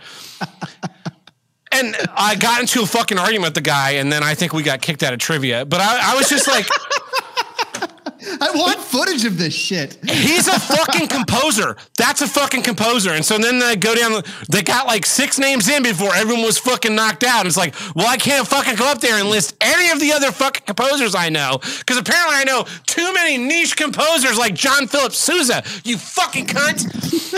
And so the bar trivia is either like, it's either so fucking obvious that you want to just bash your own head in, or it's so fucking obscenely obscure that no one could get it, unless of course you're the assholes Googling everything on your fucking phone because you have 17 people crowded around the table and they can't see you have a phone there. It's just like, you're not playing in the spirit of the game. Nobody does, though. It seems like there's always that cheating group. And I mean, to be fair, like, beer's on the line. So like, you know, like, I mean, that's gonna wobble your morality in terms of like, well, it's beer. It's beer's on the line. There's free beer. But you should involved. Conduct yourself with honor. That's the problem. Is that like, I would love that, but and so you don't live in a high trust society. And then like it all comes from this service. So again, like anybody could like I could just fucking go find a thing that's like bar trivia service thing, and then go host a bar trivia with 2 speakers, and I blow all these guys out of the fucking water. Yeah. And it just, I want to enjoy it, and I enjoy spending time with the friends, and like we joke around, we have a good time. This last one we went to, he was like, this round has a theme. See if you can figure out the theme after answering some of these questions. And he starts like reading questions. They don't make any fucking sense. Turns out the theme is a bunch of the theme was that the words had, the answers had a word that had the ave sound in it. Not fucking clear at all. Like, they all think that they're Jeopardy, and Jeopardy was really good about this, right? Where Jeopardy, you start out Jeopardy, you have $100, $200, $300, $400, $500, right? 5 questions in the category. First question, so fucking easy, it hurts. Second question, a little harder. Third question, harder still. Fourth question, hard. Fifth question, very hard. And it was supposed to be like this acceleration. So in bar trivia, question 1 should be very easy, and question 10 should be very hard. But they fucking jump all around. And they don't like, and in Jeopardy, when it's like the category is F words, every answer in this category starts with the letter F. But when you go, the category is a themed category, see if you can fucking figure it out. It's like, it's kind of rude. And then the music one, it was all songs that had the word rain in them. But like answer 1 through 8, they were all like Blind Melons, No Rain, Prince's Raining Men, Purple Rain, not It's Raining Men, Creedence Clearwater Revivals, Have You Ever Seen the Rain? So it's like, well, these all have to end with rain, right? Because November Rain, all of these is ended with rain, and then 8 or 9 and 10 just had the word rain in them. So I was like, I know this song, but I can't know this song because the title doesn't have rain at the end. So I didn't fucking write the answer down. Then we didn't get it right. And I was like, well, you kind of fucked up your whole category by putting the first 8 having ended with 1 word and the other 2 didn't. You fucking worthless tool. And the worst part of that bar trivia, so the bar trivia we went to before, like you had a team of 5 people, they gave you 5 tickets, you take them to the bar, you get a little like 2 ounce or 4 ounce pour, whatever the fucking half beer was. This place, hey, we won a round. We got 5 tickets. All right. 1 ticket gets you a sticker. 5 tickets gets you a beer. So 1 person can have a beer. If you want the grand prize, the grand prize of some kind, you had to get like 35 tickets or something. It's like, so I have to save these tickets. Remember to bring them with me back the next time I'm here. Hope I'm with this like same group of people so we can. So what's the grand prize, like a Bluetooth speaker? I don't fucking know. The 3 men in our party were like, "Fuck this place," and left before they did the final round. And we wandered over to another bar and started drinking there, where they weren't doing trivia, but they did have a really badass blues band start playing, which of course made everyone else in my party go, we're leaving. And I was like, I'm fucking listening to blues band. On. They got Schnickel Fritz on tap and a blues band. I'm in.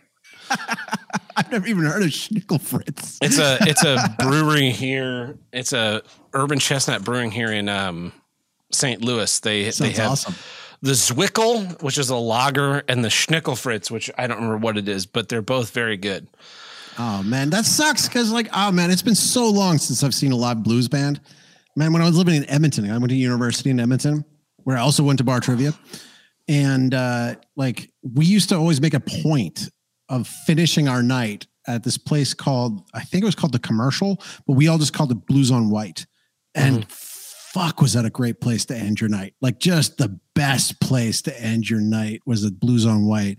And man, now I'm having some nostalgia tall over over going to the bar, doing bar trivia, and getting to see a live blues band. Thanks, Tab. You're welcome. Yeah, I don't get these guys that like think that they're doing something. It's interesting. Like, can you imagine? Like you have hobbies, you have interesting things that happen to you. You have things you could talk about. Can you imagine talking to someone and be like, "Oh, what do you do in your free time?" Like, I go to bars and read Trivial Pursuit questions to people for beers. Probably thinks that's the greatest, coolest job of all time. It probably does. Probably volunteered. Like, I bet you don't know what I do for a living. Probably has like a regular 9 to 5, right? And it's like, oh, Jeff, hosts trivia night over at this one bar, and then his coworkers go out one time, and they're like, wow, Jeff sucks. We need to never come here again. It's a side hustle. He doesn't get paid. He gets like 20% off his tab. Probably and. It's weird. I also have this like fundamental disagreement for it because I love live music. I love live music in bars. And so to me, a trivia night robs a night that otherwise a band could be getting paid. Fair enough. And so I have this like every time I go, I have this dissonance where it's especially the place we went this week did not have I don't think they do live music, but the brewing place does live music on Fridays. And it's like, well, they could do live music 2 nights a week. And then like bands could get paid, or at least some free beers and some exposure. Not that, exposure is really worth anything anymore. That's the weird thing about I've been bar entertainment a few times, right? Cause I used to do open mic and then doing amateur stand-up and in Vancouver, but then like I also did the midget wrestling tour, and a lot of times we get booked. Midget wrestling would always be in bars, and the thing is like like it brings people into the bar, but when you're the bar entertainment, it's this weird dichotomy. Like if I do a wrestling show anywhere outside of a bar, you finish the show and you can kind of take your time taking the ring down and getting it out, and like because you're the show. But when you're like an attraction for a bar, like we used to do Cowboys in Calgary, and as the midget wrestling warriors, and like the bartenders are like the bar owners are weird. So like for example, they have this mentality that like if there's not music playing, we don't sell beer, so we don't sell drinks. So like during our matches, there'd be like just like random music playing like over the match, which kind of sucked. And then on top of that, like after the show was done, they were like on you, like you got to get this like thing out of here because we need that dance floor like ASAP, right? So like we're like getting out of our gear, and like it's just me and a bunch of midgets like taking a wrestling ring out and getting it out the back door. And so like being bar entertainment kind of sucks. So like with the guy with the one speaker, he's probably doing it out of practicality, probably just so he can just like pick it up and go and leave. Cause like the owner's probably not tapping him into the sound system and all that kind of stuff.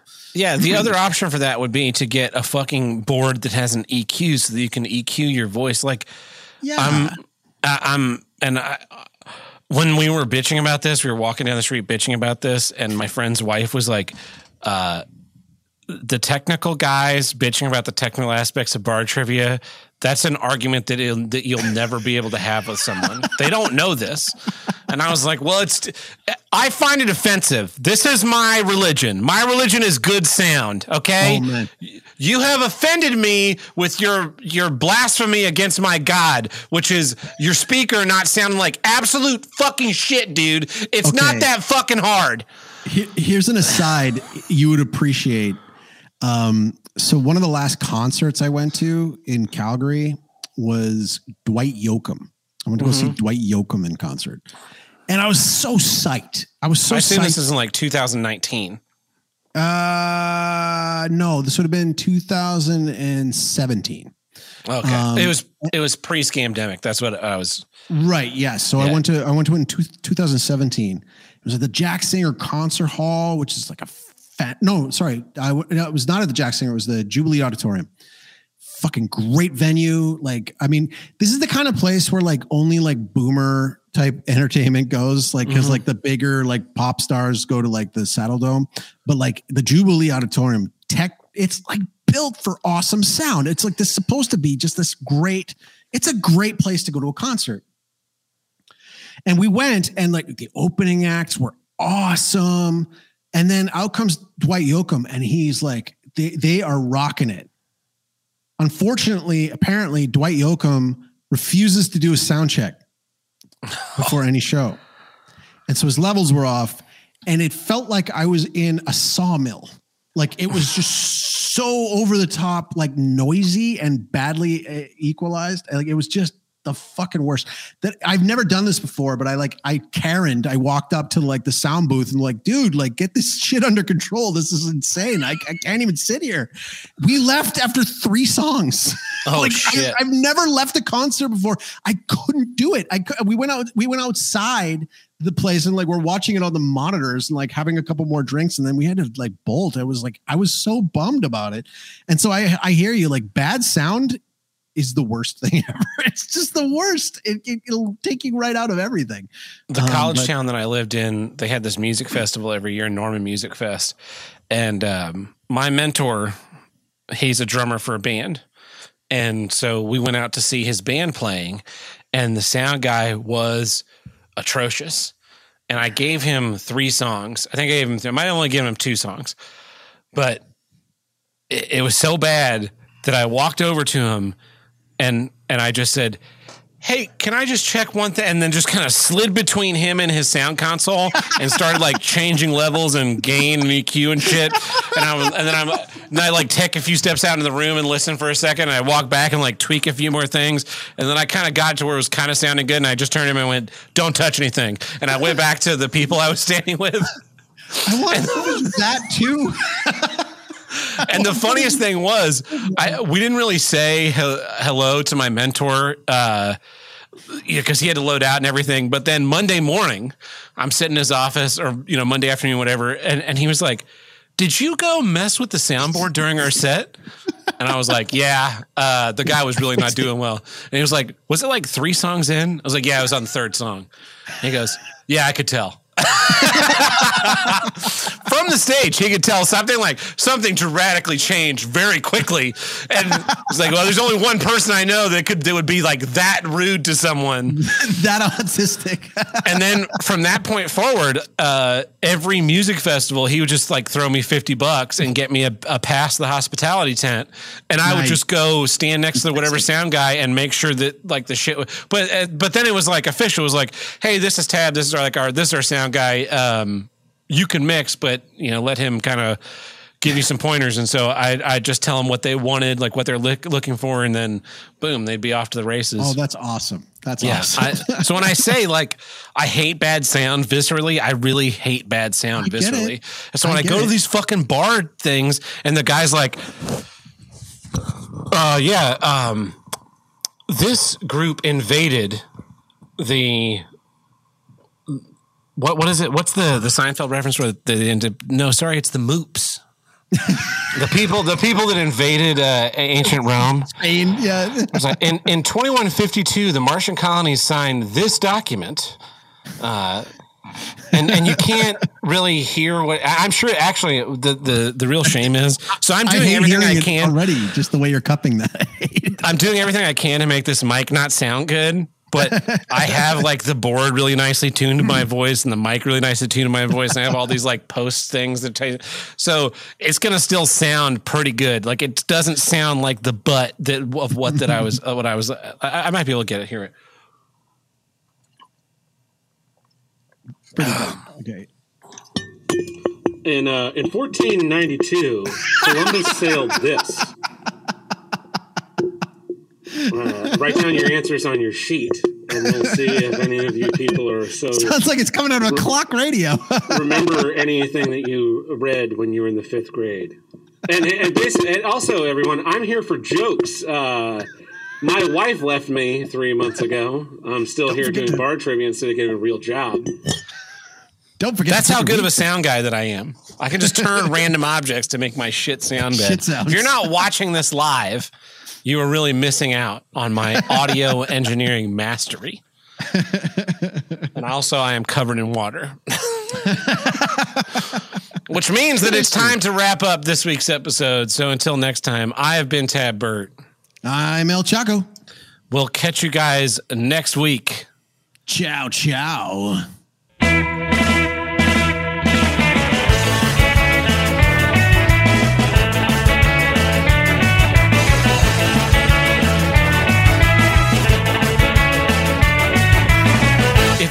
If you want to call into Here's What Get Hotline, call us at 704-750-9434 and tell us what you don't get. Or you can visit us on Discord. We have a voicemail upload channel over there. But here's one. We don't have any from Discord, but here's one from the voicemail hotline. Hey, Denhelm, here's what I don't get. Why vehicles don't come with, like, the little fan that cools off your nuts? Because, like in the 90s, 80s, they had, like, a little fan that was adjustable. And you can adjust it to, shoot up one pant leg, cool off the right nut, and then adjust it to cool off the left nut.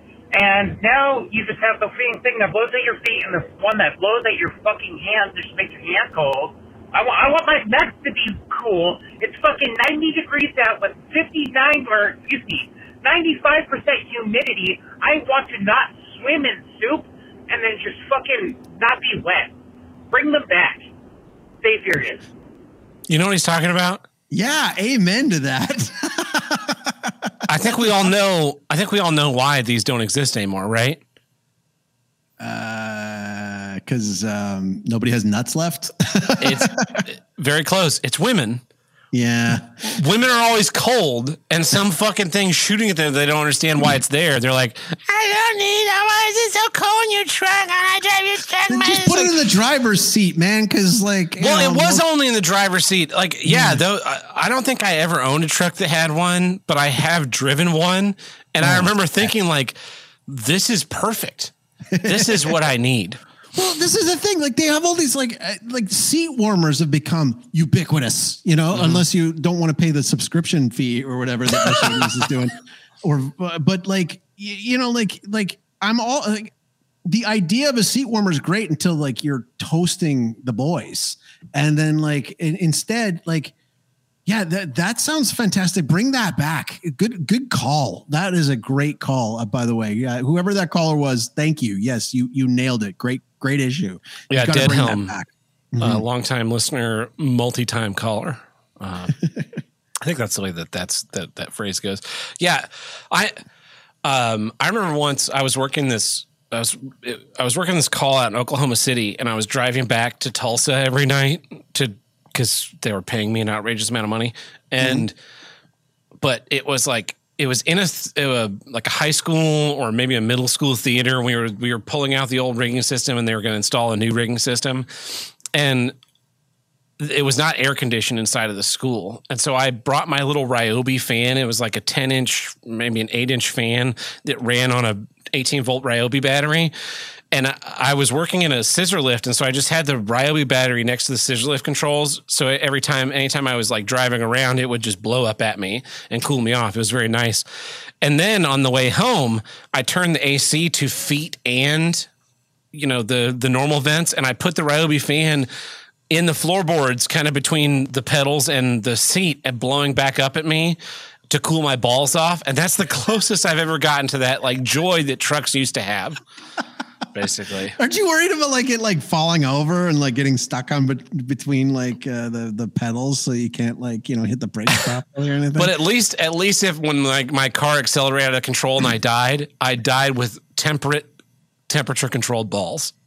that you'd be going off into you'd be going out comfortably at least. The last side note: what was the last Star Trek Voucher or Star Trek Enterprise? Star Trek Enterprise counts. It's kind of crappy, but it counts. Also, you asked earlier if I've been working out. I don't think I've been working out, but I have been slowly killing myself in a sauna every day, or not every day, That's twice good a week. For you. That's good for you. Working in glass, which has been I made this glass a couple weeks ago. Mm-hmm. Doesn't show up well, but it has a square bottom and a round top, which is kind of cool. I like it. It was also perfectly sized for the last amount of the bottle of whiskey that I poured into it. Because when I was like, I'll just have like a little bit of whiskey for the show. And I went to crack the cork, and sometimes the like top will just snap off. So there was still cork left in the hole. And I was like, well, I guess I got to finish this bottle. And it was exactly this much. Do you think that you could pack a glass safely into a package that could, so maybe get delivered to Miami, Florida, and then somehow get brought down to Paraguay at some point in time? Do you think that's a possibility if I play my cards right? Yeah.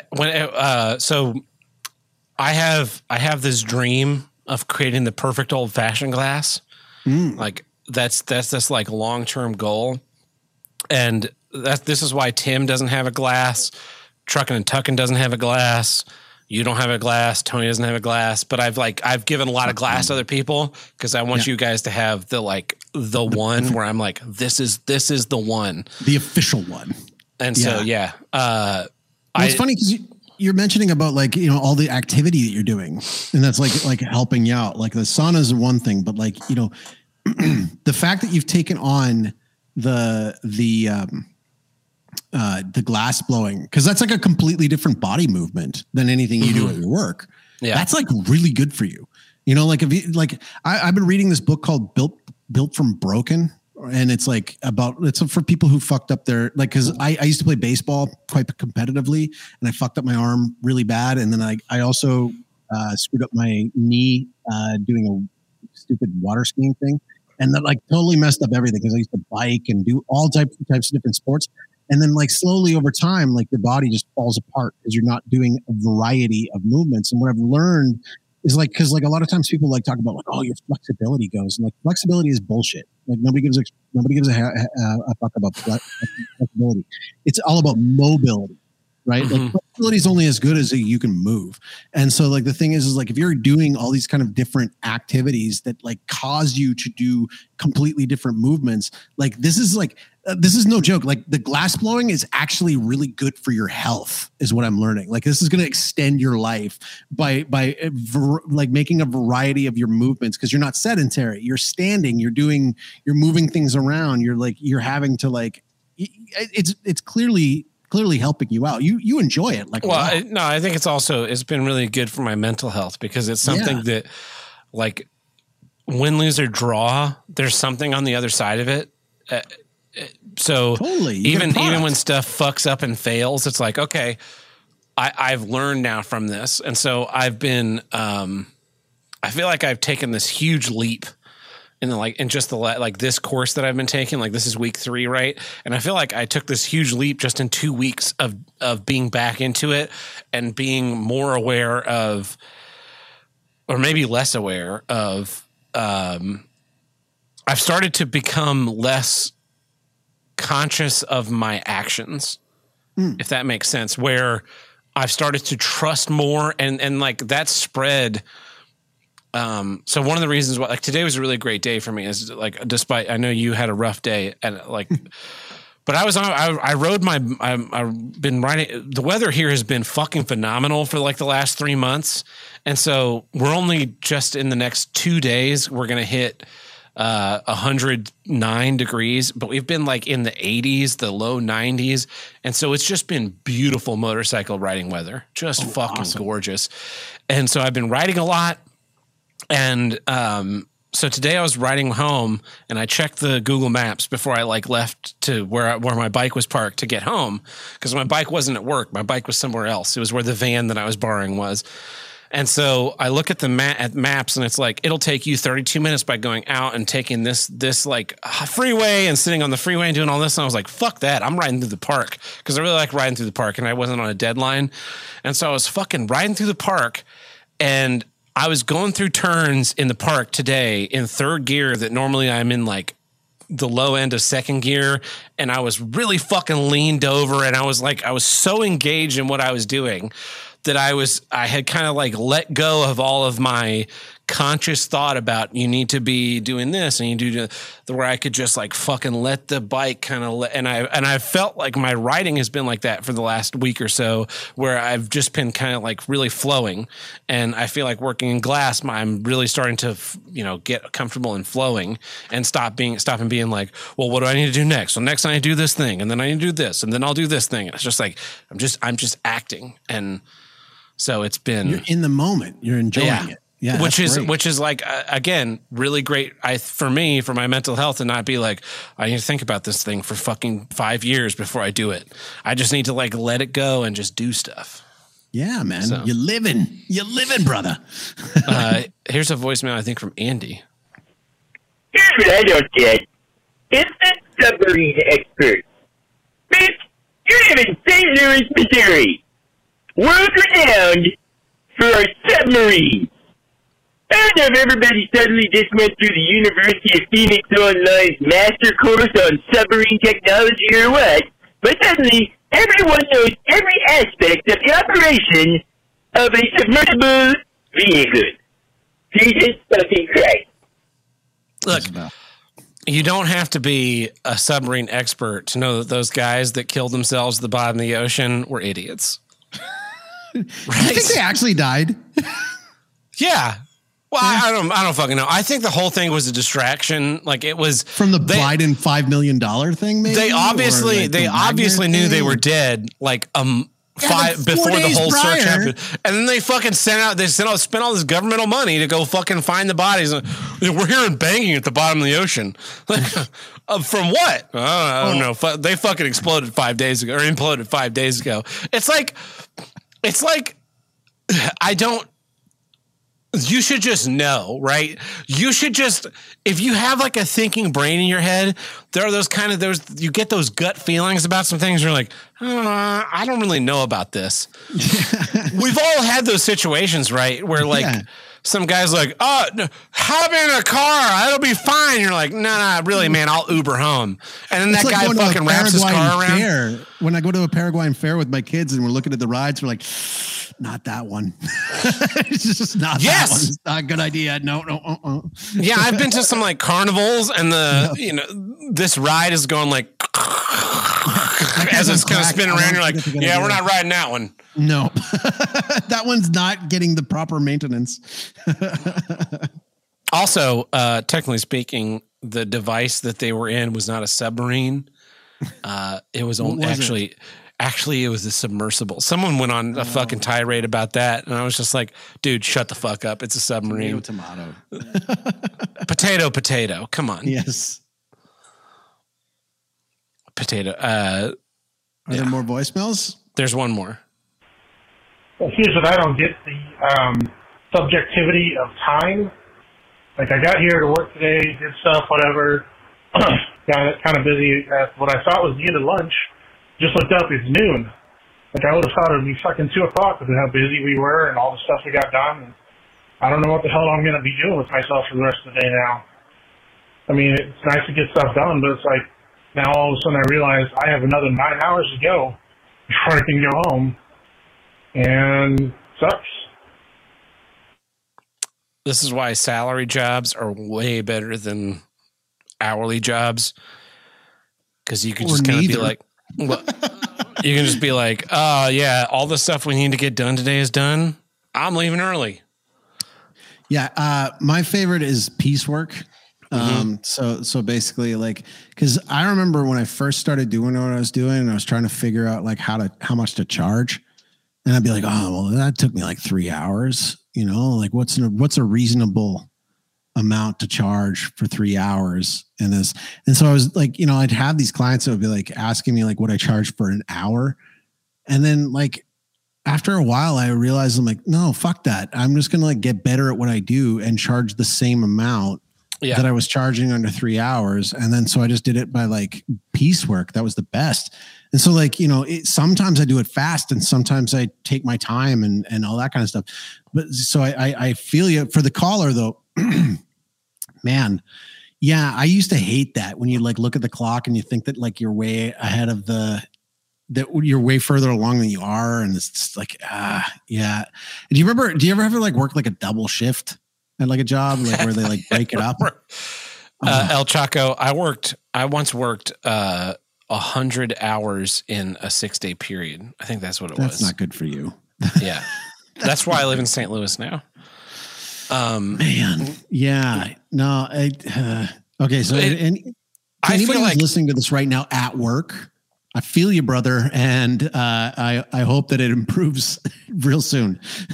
I don't know. When I worked like jobs where you had to do a bunch of stuff and stagehanding is like this, I would much rather work an 8-hour shift where you're just like balls to the wall for the full 8 hours than working an 8-hour shift where it's like 10 minutes of work and then 2 hours and then 10 minutes of work and 2 hours, because that 8 hours, like, yeah, it sucks, but it fucking blows by. Whereas when you like blow through all your shit and then you got to sit there for 9 hours to fuck all to do, that 9 hours will feel like an eternity. Absolutely. Absolutely. Like, I remember when I back in the day at one point in time, I worked at Starbucks, and I remember if I worked at like a dead Starbucks that didn't get a lot of people in, that was like an eternity, man. It was the worst. And then like, the manager was always like finding something for you to clean. Cause like they don't, you got time to clean. You got time to clean, El Chaco. Exactly. Grab a broom, and like, but then like when it was like super busy, it would go by fast, but then the same fucking manager would be at the end like, oh, where do you think you're going? You haven't done your cleanup yet. It's like, I had no time. You got other shift work people coming in. Like, I don't want to do that. That's not going to happen. But I actually, one of the best, worst jobs I ever had. Do you remember when Netflix was like the mail thing? Like when it was done by mail. So in Canada, we had one that was called Zip. It was just zip.ca. We didn't like, I think we got Netflix later, but like Zip was kind of like the Canadian version of it. And I worked at one of their, like, it was like, I was like in between jobs, like looking for a better job. This was clearly like one of those jobs that you hate enough that you're like every day when you finish the shift, you're like immediately getting home. Like, I got to find a better job than this. This job sucks. And like, but the Zip job was actually not that bad. Could I pause you and say, like, do you wish you could go back to yourself then and be like, it all gets better, buddy? Oh, I send those high fives back all the time, man. Yeah. We've talked about that before. It's like, yeah, man, I'll be like, if I could go back in time, I'll be like, yeah, man, like you're going to meet this girl and she's awesome. And she's going to be your like best friend. And then you're going to like make other people. And then like people are going to appreciate your work. And then all of a sudden, like you're going to get like paid a lot more than you thought you would. And you're going to be doing something where you get to work at home and you get to be around your family all the time. And you don't have to be at this Zip place, getting paper cuts all over your fingers while you're like, inserting DVDs into like the flimsiest shitty envelopes that have ever existed. Man. Yeah. And like that job was like, they paid you like bare minimum, as low as they could pay you. And then like topped you up with bonuses based on like how many things you got out the door, like how many you could get through. And I worked with like 2 people who've been working there for like 7 years, and they were just cranking them out like crazy. And they like they gave you like 1 or 2 days to get used to it. And they're like, you'll get faster. And then like, because I wasn't as fast as them within like 3 days, like that's when they started like ragging on me about it. Like, why aren't you faster at this? Like, you're really holding us up. And it's like, dude, why don't you have a better job after 7 years? You fucking loser. No, I was like, dude, like quit. Like I'm not, maybe not 7 years, but you know what I mean? Like they were there for a few years. And it's like, dude, like, but they were kind of like those types of people where that's really the only job. When like you apply at like a restaurant. Have you ever worked at a restaurant before? Okay. When this thing happens when you apply at a restaurant, and it's like it's this reality slapping you in the face, because they're hiring for the back of house and for the front of house. And as soon as like, they're like, actually, we really think you'd be better in the back of the house, like washing the dishes. Whereas like the hot chick in the same grade as you is like, we're going to make you a hostess, and we're going to like make sure that you get like tips at the end of the day. And you're going to like be like, like get like lots of breaks and like get like free food. Well, this guy over there is like, getting his like nuts soaked by like splashback in the like the dishwasher zone. Yeah. That's like a really good humbling experience to know like, oh, I guess I'm not really an 8. Maybe I started as a dishwasher, and I ended as a fucking assistant manager. Ooh, you worked your way up. Running that fucking place, yeah. I'll bet you were a real hot shit then. as far as that like mental high five back, yeah. I don't know. I knew when I applied for the job that I have now, I had this feeling where I knew I could feel that was like the job that I was meant to do. Like it felt like the job description. I was like, I feel like I meant to do this job. And now I have to wonder, because we weren't like in regular communication about anything, but now we are. And we talked about that whole mental high five, yes. Ethos that you have of like when you do the real shitty thing and then you like make the, you reap you're better off in the future. Yeah. Yeah. You like kind of send that back to yourself to, for the mental keeping yourself going. I didn't know about that, but I feel like I have been sending that mentally back to myself a year ago or a year plus now and maybe that was the feeling that I had that was like, you have to apply for this job. You have to do it. You have to take it, because I really am. I'm so happy with everything that's happening in my life now. Awesome. That's awesome, man. And I was, people who listen to the show probably know a year plus now, because I've been in St. Louis now for just over a year. A year plus ago, I was fucking miserable. And I kind of feel like it came across. I was like, I fucking hated every fucking day of my life. In April and May of 2022, hated every fucking day of my life. And even a day like today that kind of, by a lot of metrics would suck, was a really good day. And That's so awesome, like that transition that I've gone through has been, it really, I tried to frame everything the year that came before it. I've tried to frame that as like all of that shit. You had to do all that shit for this to be worth it. And it absolutely has been. So here's what I do get. The life choices that I made a year ago that took me to the most dangerous city in America. Awesome. So that's it. Those are our voicemails. Those are our like pontificating. So awesome. Thanks for tuning in, everybody. I really appreciate it. We'll catch you guys next week. God bless.